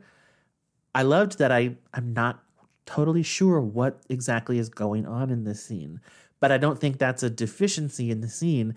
It actually just draws me in because now I want to know. And it's like, well, maybe in the next episode, I'll find out what she was after or what's going on here. And I also thought there was a lot of great nonverbal stuff in the scene. Something about the Lauren Graham's physical acting. I felt like the whole history she had with Seth was like on her face, even when she wasn't saying anything. And then Amber comes out and all she says is, I love you. And then Sarah says it back. But I still feel like there's so much more going on. Incredible scene. It's a great scene. And I love that you talk about their her physicality and John Corbett's, because I thought, and I wrote this in my notes, I thought that when he switches it over to Do You Still Write Music, it's like we're seeing them when they were teenagers or in their early 20s. Like we are seeing them when they got together and the charm between the two of them and they just like reversed it, and you just got to have this moment with these characters when they were innocent before it all went to shit, and that's what beautiful. A beautiful thing. And they've got to have something good there to still have that in them, like there's something there that really mattered. I also thought that when he walks up and she's drinking her wine and she sets the wine glass behind her, it's just very quietly. But to me, I thought it was another one of those things where it's an acknowledgement of what alcohol does to him. It's an acknowledgement that he's a different person and it's awful. It also shows that she cares about him, that she's thinking about his feelings, that she doesn't want to tempt him in any way, that there is still some tenderness there between the two of them. And she's a good person. I mean, any good person would do that. But I think just that quiet way of doing that I really enjoyed that. And it led into just a fantastic scene. I didn't even notice that she put the wine behind her back. That's so thoughtful. It is. Yeah, I loved that moment. I think the ambiguity working in that part is a testament to how strong the acting is between, and the chemistry is between those two, because it doesn't just work if What's up? I'm so sorry. I shouldn't. I just looked at your notes and they were so charming. Okay. I'm sorry. Sorry. That's bad. This is what I'm just happens when you so put... in love with you. Yeah, it's just, I was like, why are you laughing at what I'm saying? I'm like, so sorry. I wasn't trying to laugh at what you were saying. real mean. So I apologize. But anyway, I don't even remember what I was saying. But the ambiguity. Like, you know, That the ambiguity is because of how good the actors are. Yeah, and if you're ambiguous, sometimes it is a sign that you have no direction or whatever. And maybe they didn't, and the acting just saved it. But I think that it's such a nuanced performance, and it's just the chemistry's there, and it just works. And it may have never meant to be, meant to have that. They just brought it alive. That's something they brought to the table when they made that scene happen. And it's from beginning to end. I mean, like, just moving the glass behind her, it was just wonderful. It was just a perfect scene in so many ways, I thought. That's a really good point. Even though it feels ambiguous, it doesn't feel vague. It feels really specific. Yeah. Oh man, I like the distinction there between those two terms. I wouldn't have thought of that. Cool. Well, let's examine the slow motion train wreck is Jasmine and Crosby. The first shot of that dishwasher, it gave me PTSD. And it also made me wonder how much time had passed. Because on their first phone call, Jasmine did not seem like she had sufficient time to cool down. And Crosby just seemed flailing and desperate. So I think I got the sense that it was maybe the next morning or something. Yeah, I wasn't sure either, but I was curious about that as well, because obviously it's at least one full night on the boat. But I'm like, is it more than one night on the boat? I don't know. That would be... I think by the end of the episode, it has been. Yes, but definitely. It was a little unclear at the top. I'm not sure how much time passes in the episode. This whole slow motion train wreck, as you call it, with Gabby, what's the span of time there? Did you get a sense of that, Mark? Like how many days that was? Or... I bet you could find out from the contract with Amazing Andy or something like that. Oh, but yeah. It was probably, what would you would plan a birthday party a week, 2 weeks in advance, something like that, probably. And I don't know. He does say, I always check the lights, or I always set up 2 days before. So there you go. There's that. Good thinking. Well, after Max's meltdown, I felt like Crosby actually handled being there for it really well, really compassionately to Gabby, but still very professional. But then 2 scenes later, they're at the bar. It seems like it would be very isolating too. Kind of lonely. I'm talking about my personal life now? You're not lonely. That's impossible. Let's not go there. Wait a minute, you're lonely. Because I don't believe it. Do you only interact with blind people? Or? Come on, let's talk about you. Why are you in the doghouse? Apparently I shouldn't be making any decisions, is what I'm gathering. How do you feel about that? Well, I don't know. Maybe I shouldn't be making decisions. Why not? I don't know. Do I strike you as someone that should be making a lot of decisions? I mean, you're smart, Pay. You think so? Yeah. You have a very kind opinion of me. And I appreciate it. I'm just being honest. Caleb's eye roll, listeners. I wish you could see it. This whole scene just made me think so much of my Uncle Lyle when he was a guest and he talked about watching your physical proximity and your eye contact. He did talk about that. Because all they were doing was being really close to each other and staring in each other's faces. And when he says, people say, oh, it just happened. He's like, really? How was your physical proximity? How was your eye contact? And then also... He talked about when you're with someone day in, day out, and then someone else comes along and they give you a lot of attention. And to them, you're the greatest thing. And that can feel so intoxicating. And she's saying, you're smart. I'm just being honest. It's like, oh, she's showering him with attention. I'm not blaming Gabby, but it's like, this is, you guys know what you're doing. It's so plain. And then also the idea of margins. is it conceivable that Crosby could go get a drink with a woman and it be fine? Yeah, that's possible, but just don't even go there. Yeah. And especially not while you're having a fight with your fiance and not with a woman who you have already acknowledged to her that you find her attractive. Yeah. Oh, I had a bit for this. Watching this whole storyline, I was just constantly going,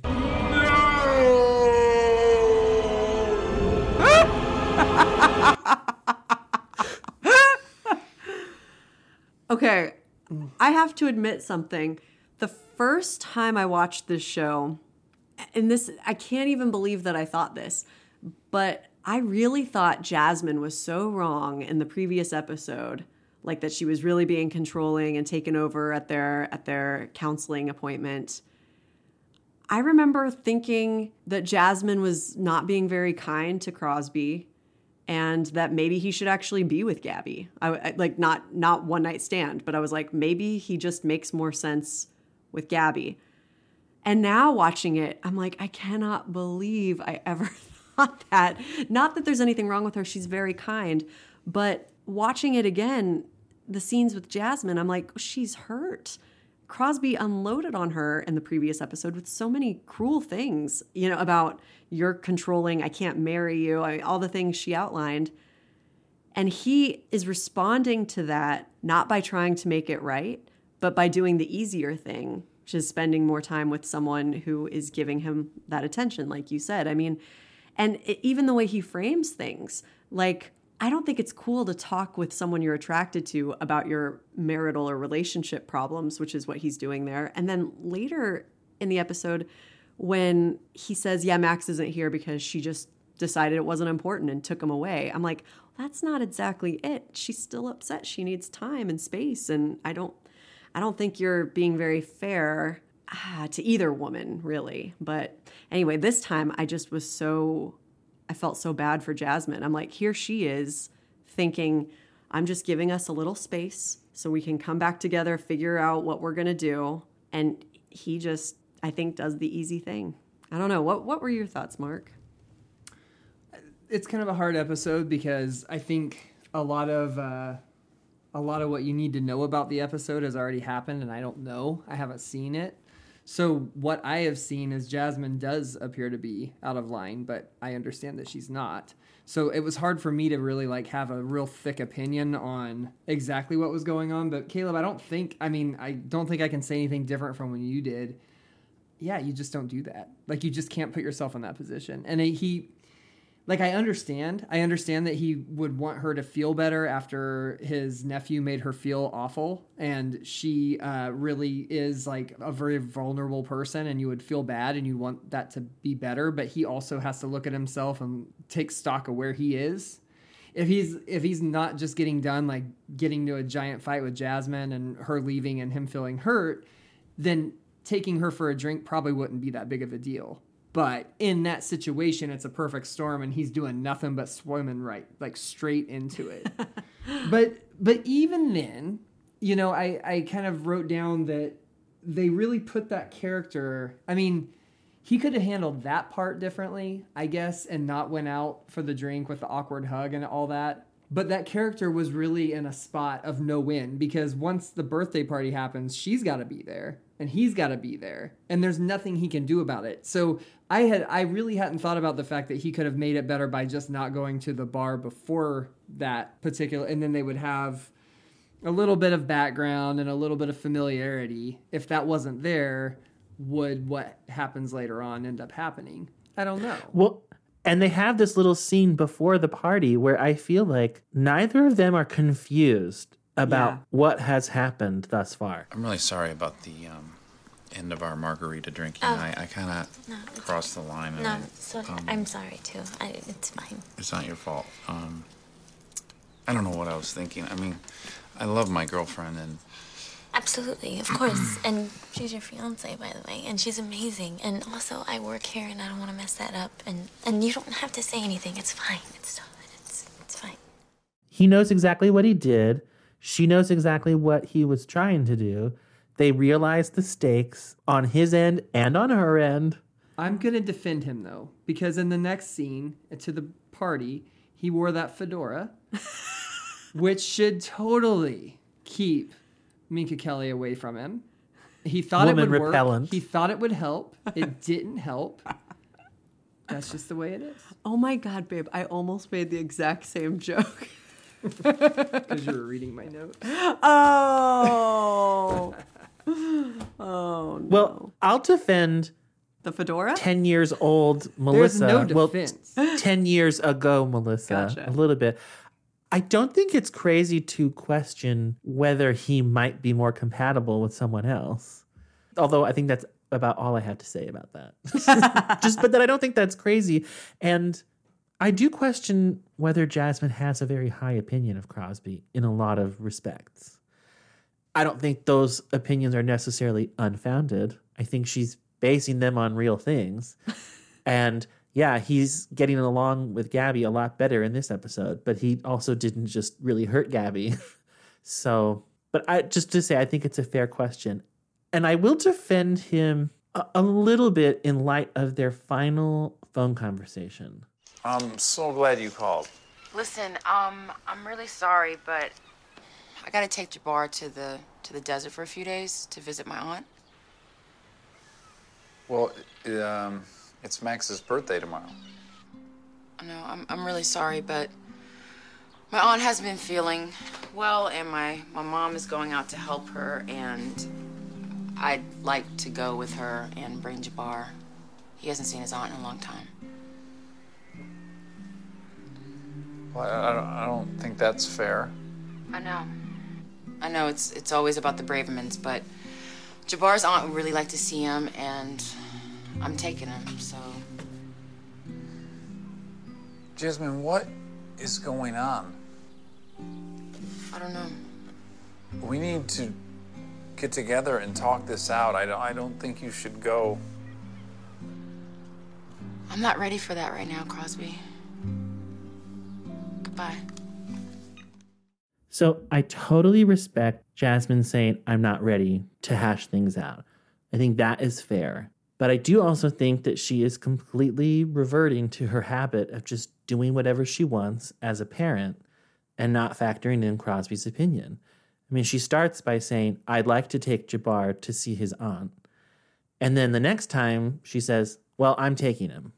After Crosby says, oh, I don't think that's fair. And it also, here's where I stop criticizing Jasmine so much per se and just notice an issue about they still haven't hammered out any legal arrangement about what are Crosby's rights to the child. Because legally, Jasmine can do whatever she wants with Jabbar. She's the parent. He isn't. But it also made me think of one of the things they say parents should keep in mind about spanking their children is, are you spanking them because they did something wrong, or are you spanking them because you're angry? Mm. And I thought, are you taking Jabbar to see his aunt because you think that's what Jabbar should be doing, or because you can? Because you get to call the shots. You don't want Crosby to see him, or you don't want to see Crosby, so Jabbar doesn't get to go to Max's birthday party. It just seems like, oh, Jasmine, you're operating out of what you want to do right now. And then you're just taking Jabbar with you, aren't you? And yet, I get it. I get it all around. And I also think the last scene where they actually saw each other face to face, she laid out a very reasonable path about, let's just take some time. We have issues. I want to make sure that we both know what we want. And Crosby was really honest and vulnerable and said, that scares me. And she said, me too. But I think she's right. If I had one criticism about that from a storytelling point of view, it's that it does seem like the choices are, let's get married now or break up. And I feel like she kind of got the closest that anyone has gotten to saying, let's just slow things down. We don't have to break up. I'm rambling, but... Do you have thoughts on that? I think it's a really good point. I mean, I think it's an excellent point, and I think I didn't really think of it from the idea of Jasmine doing it specifically to hurt Crosby, and it is within her rights to do that, and it would make sense if she's really hurt to to lash out at him.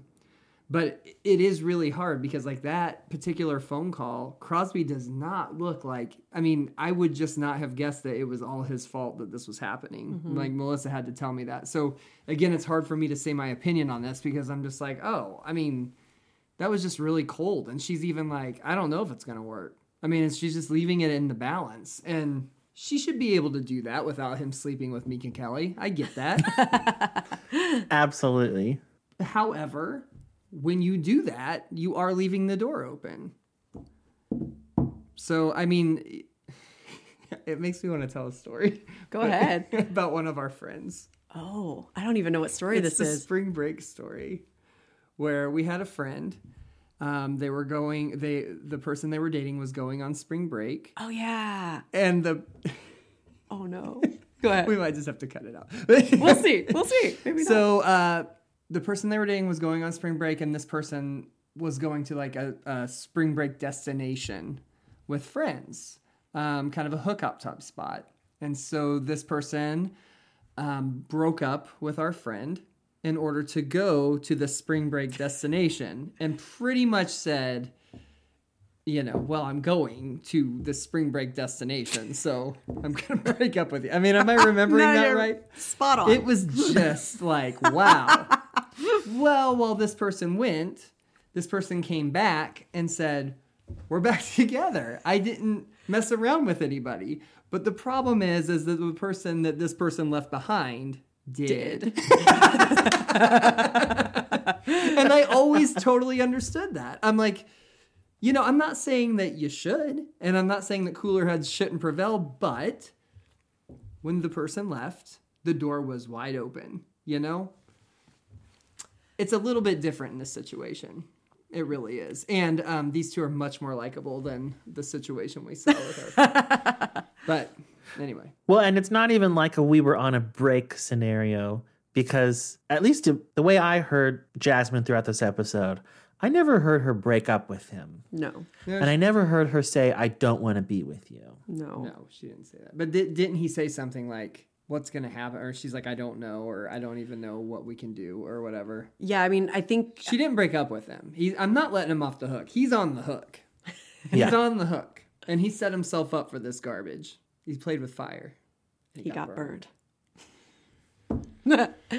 Well, yeah, I think... these are all such good points. I hadn't even considered what the point you made earlier, Caleb, that they don't have a plan in place for Jabbar. And I think the reason is because they just started dating each other instead. And so the idea of rights kind of got thrown out the window. But now that they're having troubles again, they do need these sorts of rights. That's a good point. And I mean, I think I didn't look at it as her denying Jabbar the opportunity to go to his cousin's birthday party, though partially that is what happens. But I think the line that really resonated with me was, I know it's always about the Bravermans. I don't even think she said it mean. She's just right. It is always about the Bravermans. And I thought space to me is very important. I think when people are fighting, yes, it can be really good, like Crosby says, to get together and hash it out.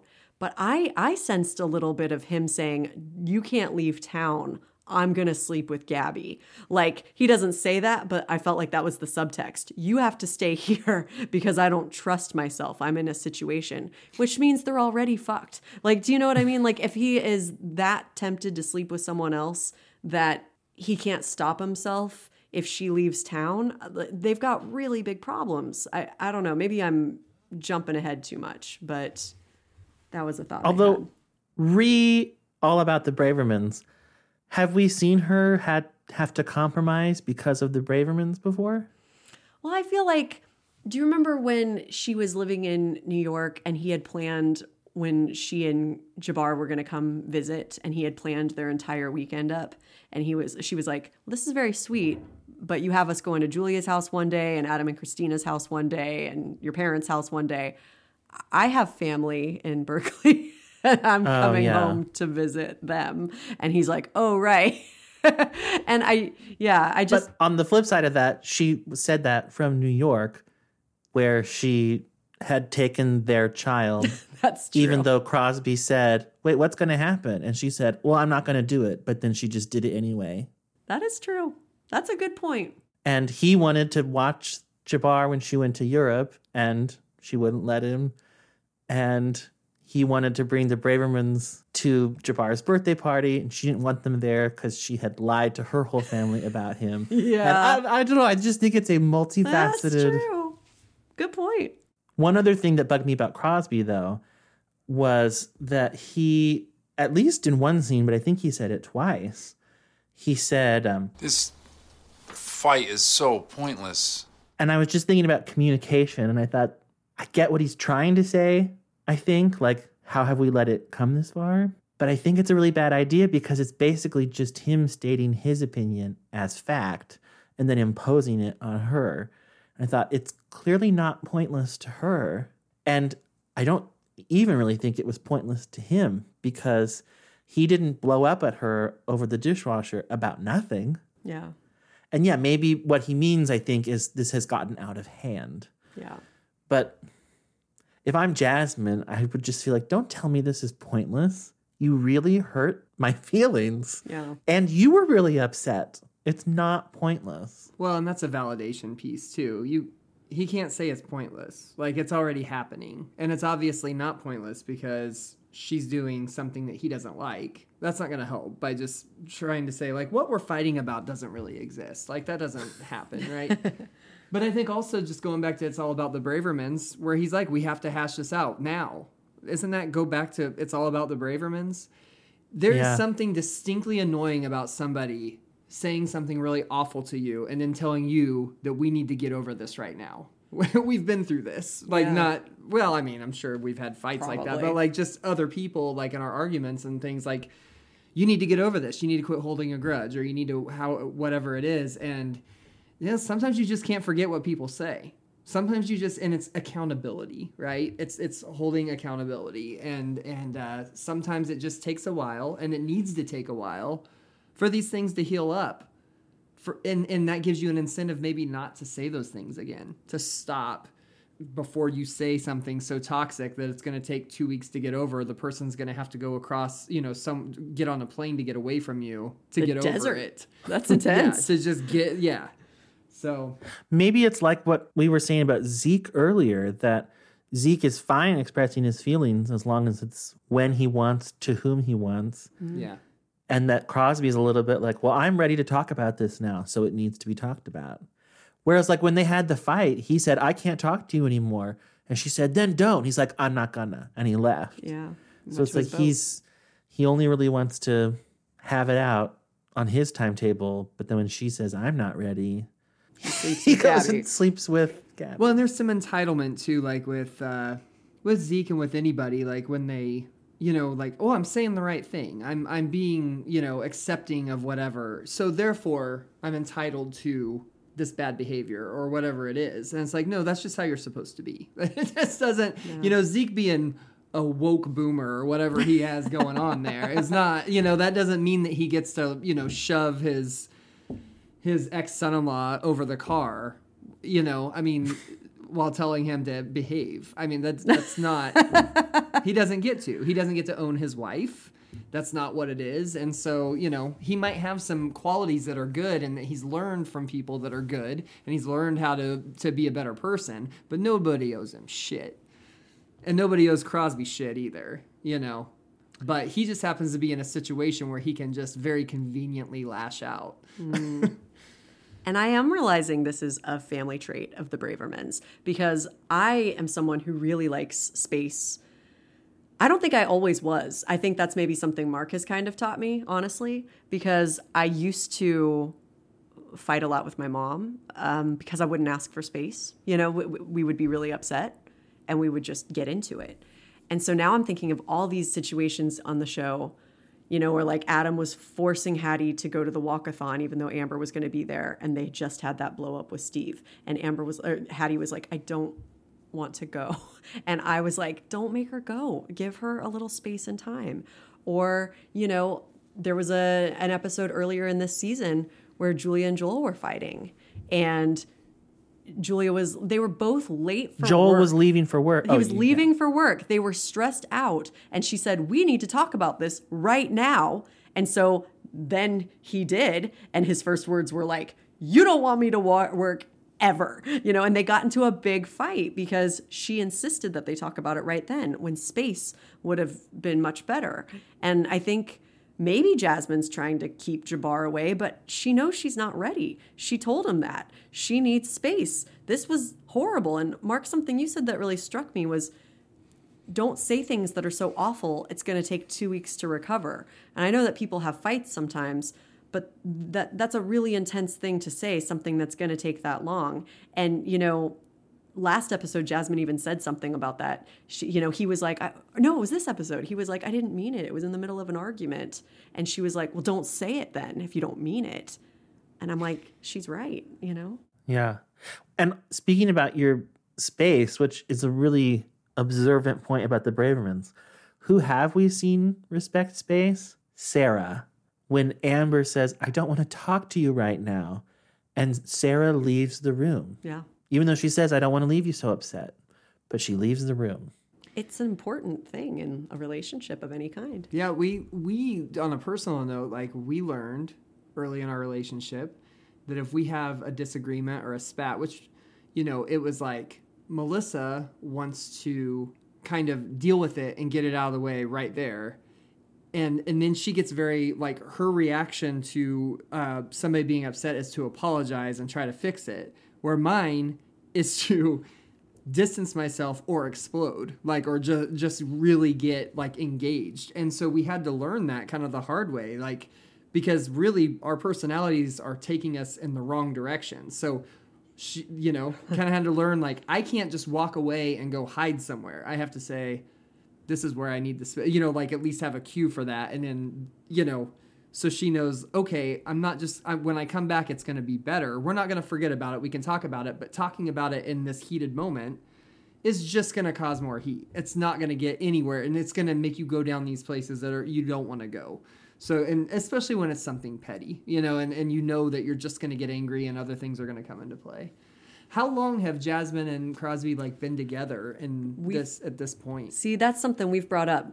Not that barely long. A year. Yeah. So it makes sense for them to put themselves in this position. It's not like they're, when Zeke and his wife get into that awful fight, and he says that she's his or whatever. That's what I heard.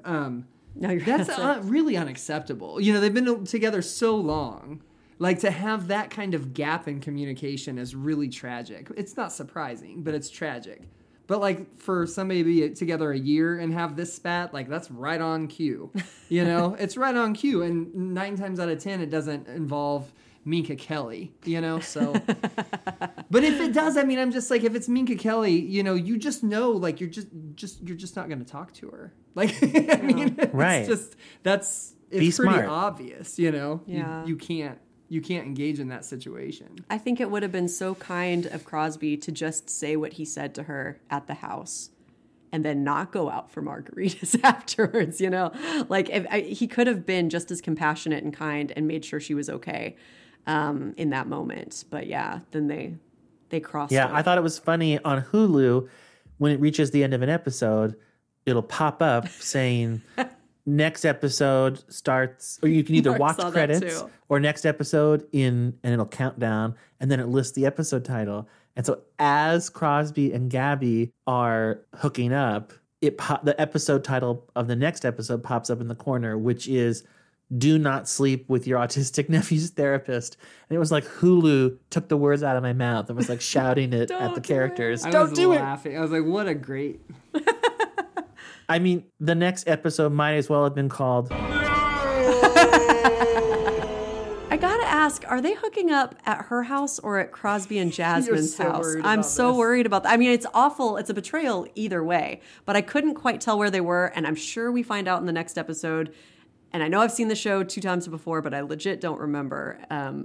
I assumed it was Gabby's. I really hope so. I don't really know what Jasmine and Crosby's new place looks like. It's so nondescript anyway. Yeah, it's definitely not on his boat, but which I don't think would have been as awful as his home with Jasmine. Although, I guess in their marriage bed, in their marital bed.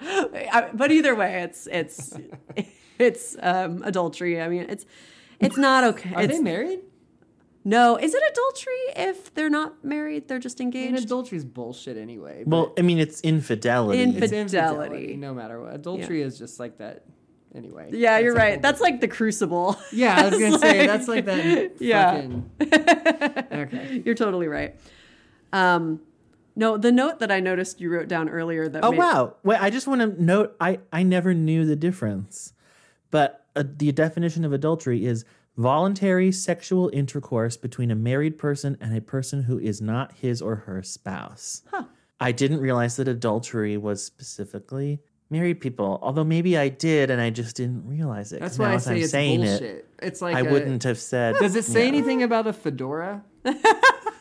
She was committing adultery with a much younger man. With a fedora. No fedora. I don't know. I gotta say, I'm really disappointed in Crosby. Like, I really don't think that he handled that well. And I honestly think it might have been more about avoidance than even lust, which might sound strange. But I feel like that validation from the easier, just the person who is giving you the kind words. And of course she is, because they don't really know each other very well. It's very easy to find someone super charming when you're not in a fight with them and you don't have any baggage, and I think I think that's what bums me out the most. It seems really unfair that he's comparing this light, simple flirtation that he has with Gabby to the difficulties of a potential marriage where you're raising a child together. That just feels so unfair. Although I don't think he's thinking it through that. I don't think he's comparing it. No, but this is a better option. No. But I think you're totally right about avoiding. He just doesn't want to feel what he's feeling. Oh, I'd rather feel good right now with Gabby. But when he says, when he relays to her that he's having a fight, he's signaling something. I mean, she becomes kind of different once he does that. It's a different kind of conversation after that. He has opened a door by doing that. If he doesn't bring up the fight, if it doesn't exist, she's not going to go there. Like you know what I mean? But she starts to, and she's kind of, I wrote down that she was playing him too. Like, I mean, there's a little bit, she's stroking his ego and just kind of, letting him have, but it's after he says the things he does about Jasmine. Well, then it's kind of on. Before. Which she asks him about. Why are you in the doghouse? Yeah. And Melissa, I know I've heard you talk before about that there are lots of different kinds of intimacy. Mm-hmm. And I think that confessing marital issues is certainly, I mean, that right there is a mild compared to sexual, but that's infidelity. I don't know though. Yeah. Sometimes I think that's just worse. between you guys. You shouldn't really go talk to a stranger at a bar about it. If they were closer friends or something, I mean, that might, but they are purely acquaintances. And that is, I mean, in some ways it's a deep cut of a betrayal, him saying that. I mean, what do you think Jasmine Maria that character, if she knew he said that, she would, no. I mean, she'd be right. Yeah. She'd be totally right. Totally right. And I think, but yeah, that would and I think I think she's avoiding the situation too, but she avoids it by visiting her aunt. And Crosby avoids it by sleeping with his autistic nephew's therapist. Well, it's like there's space, which I think is what Jasmine is trying to have. And then there is avoidance. And I think those are different things. I think space is good if you're not doing something that's going to harm the relationship.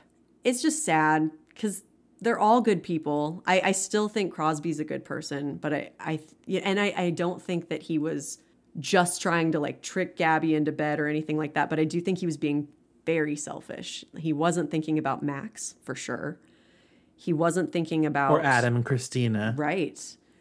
And he wasn't thinking about Gabby. I mean, he's being nice to Gabby and they're having this flirtation, but where's this going to go? He wants to marry Jasmine. He doesn't want to be in a relationship with Gabby.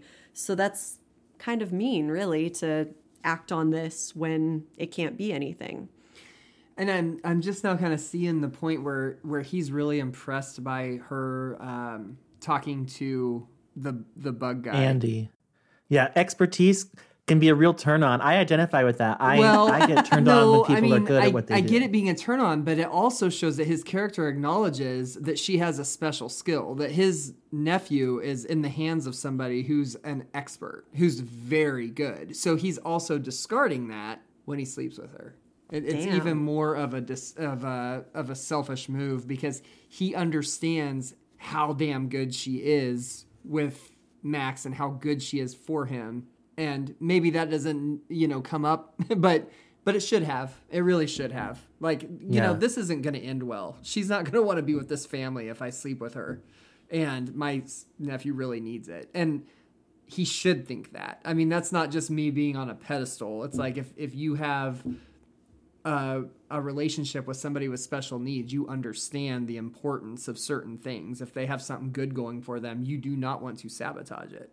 So I wasn't mad at Crosby till now, but now I'm mad at Crosby. Yeah, that's a really good point.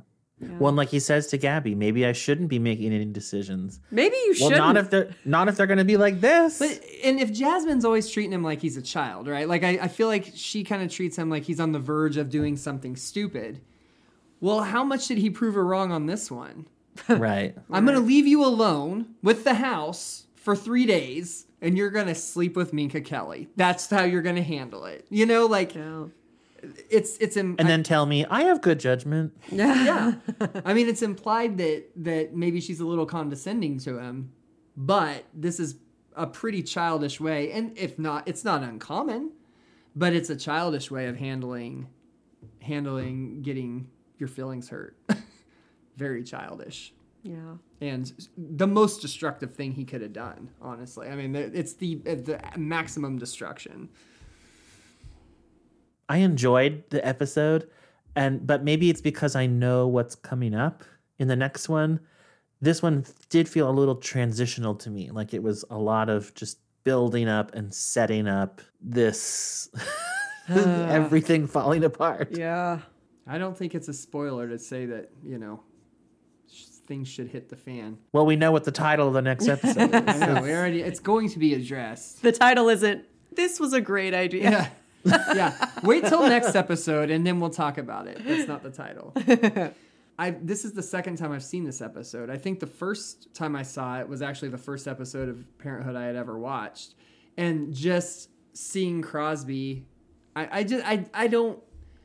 used to not be a fan of Dax Shepard. I associate him with punked. I associate him with Without a Paddle. I associate him with frat boys trying to look like him. No, thank you. And so I'm watching this and I'm like, what's this asshole doing with Minka Kelly? Like he's got this fedora and is this like stupid like frat boy charm and he's just like saying all these goofy things and she's just eating it up with a spoon. Like this is ridiculous. But now that I've seen a little bit more, I will say I do find him pretty charming. And he's turned me around. I did get it more this time. I understood the chemistry and I understood the character more. So, just a little A-side for you. I like that. Yeah. I still love Crosby, but man, I'm as disappointed in him as if he were a real person. And that, I don't know. I'm just like, you blew it, man. You just blew it. I'm just sad about it. And I feel so bad for Jasmine. Also, we're not talking enough about how beautiful Jasmine is. Like, it shouldn't have anything to do with beauty. No, it doesn't. But no, it doesn't. It doesn't. Although it does, like, Crosby got both these women, but boggles the mind a bit. That doesn't make sense.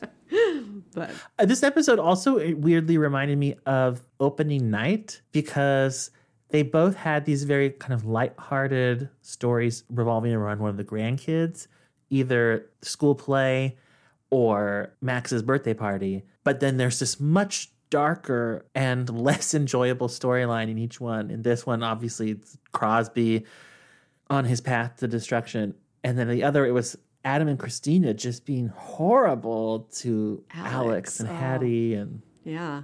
I think that the character I feel the most sorry for is Gabby. Yeah. Because it's just like, she's kind of like wrangled into this whole mess.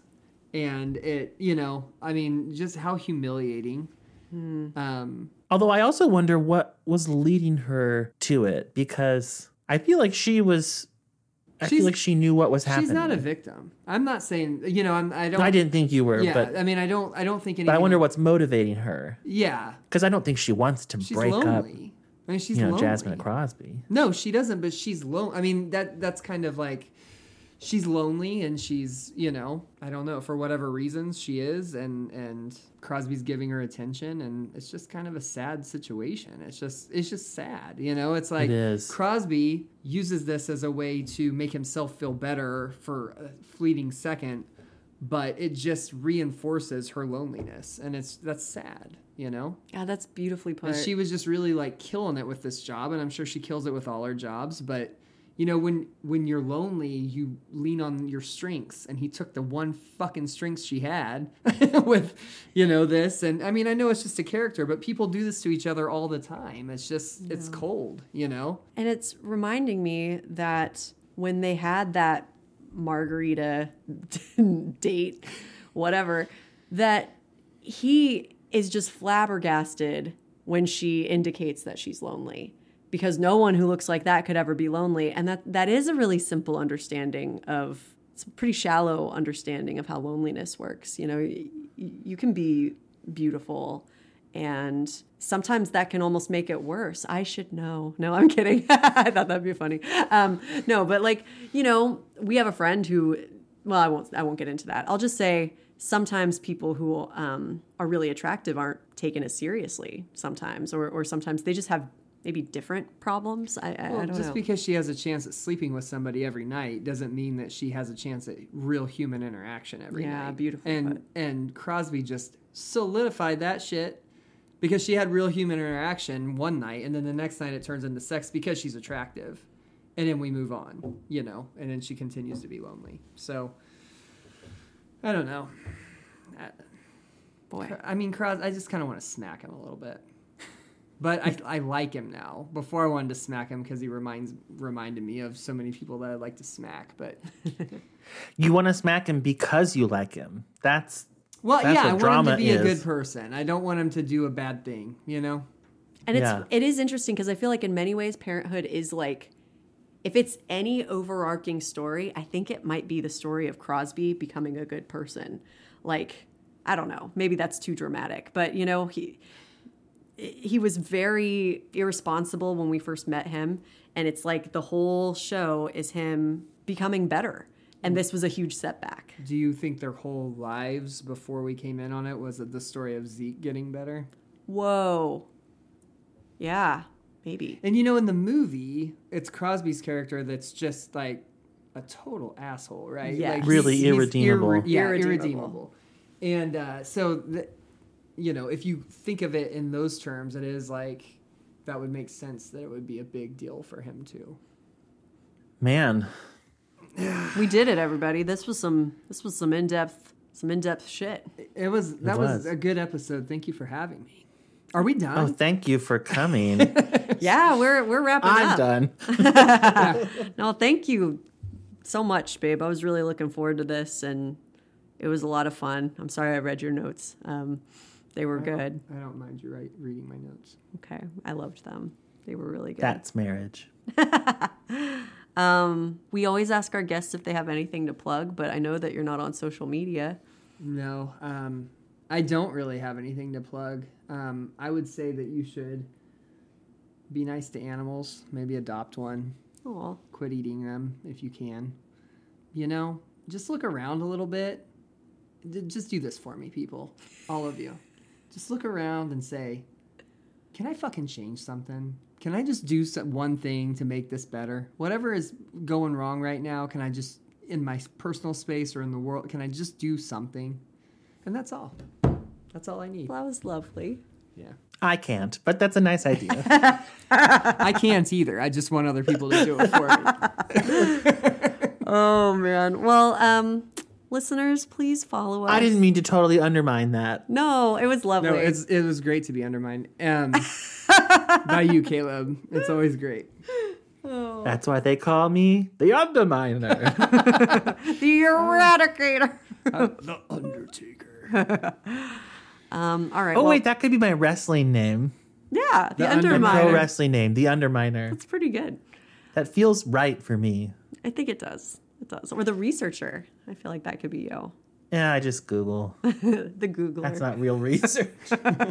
You've just been Google.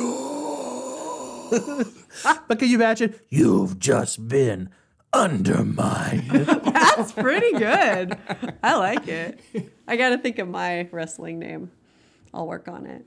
All right. Listeners, please follow us and like us on all the platforms. Aw. And yeah, Facebook, Twitter, the Insta. And visit our website, www.parenthoodpals.com. Thanks again to Mark. Yay. We love you. And thanks to all of our listeners. And until next time, may God bless and keep you always. And may your wishes all come true.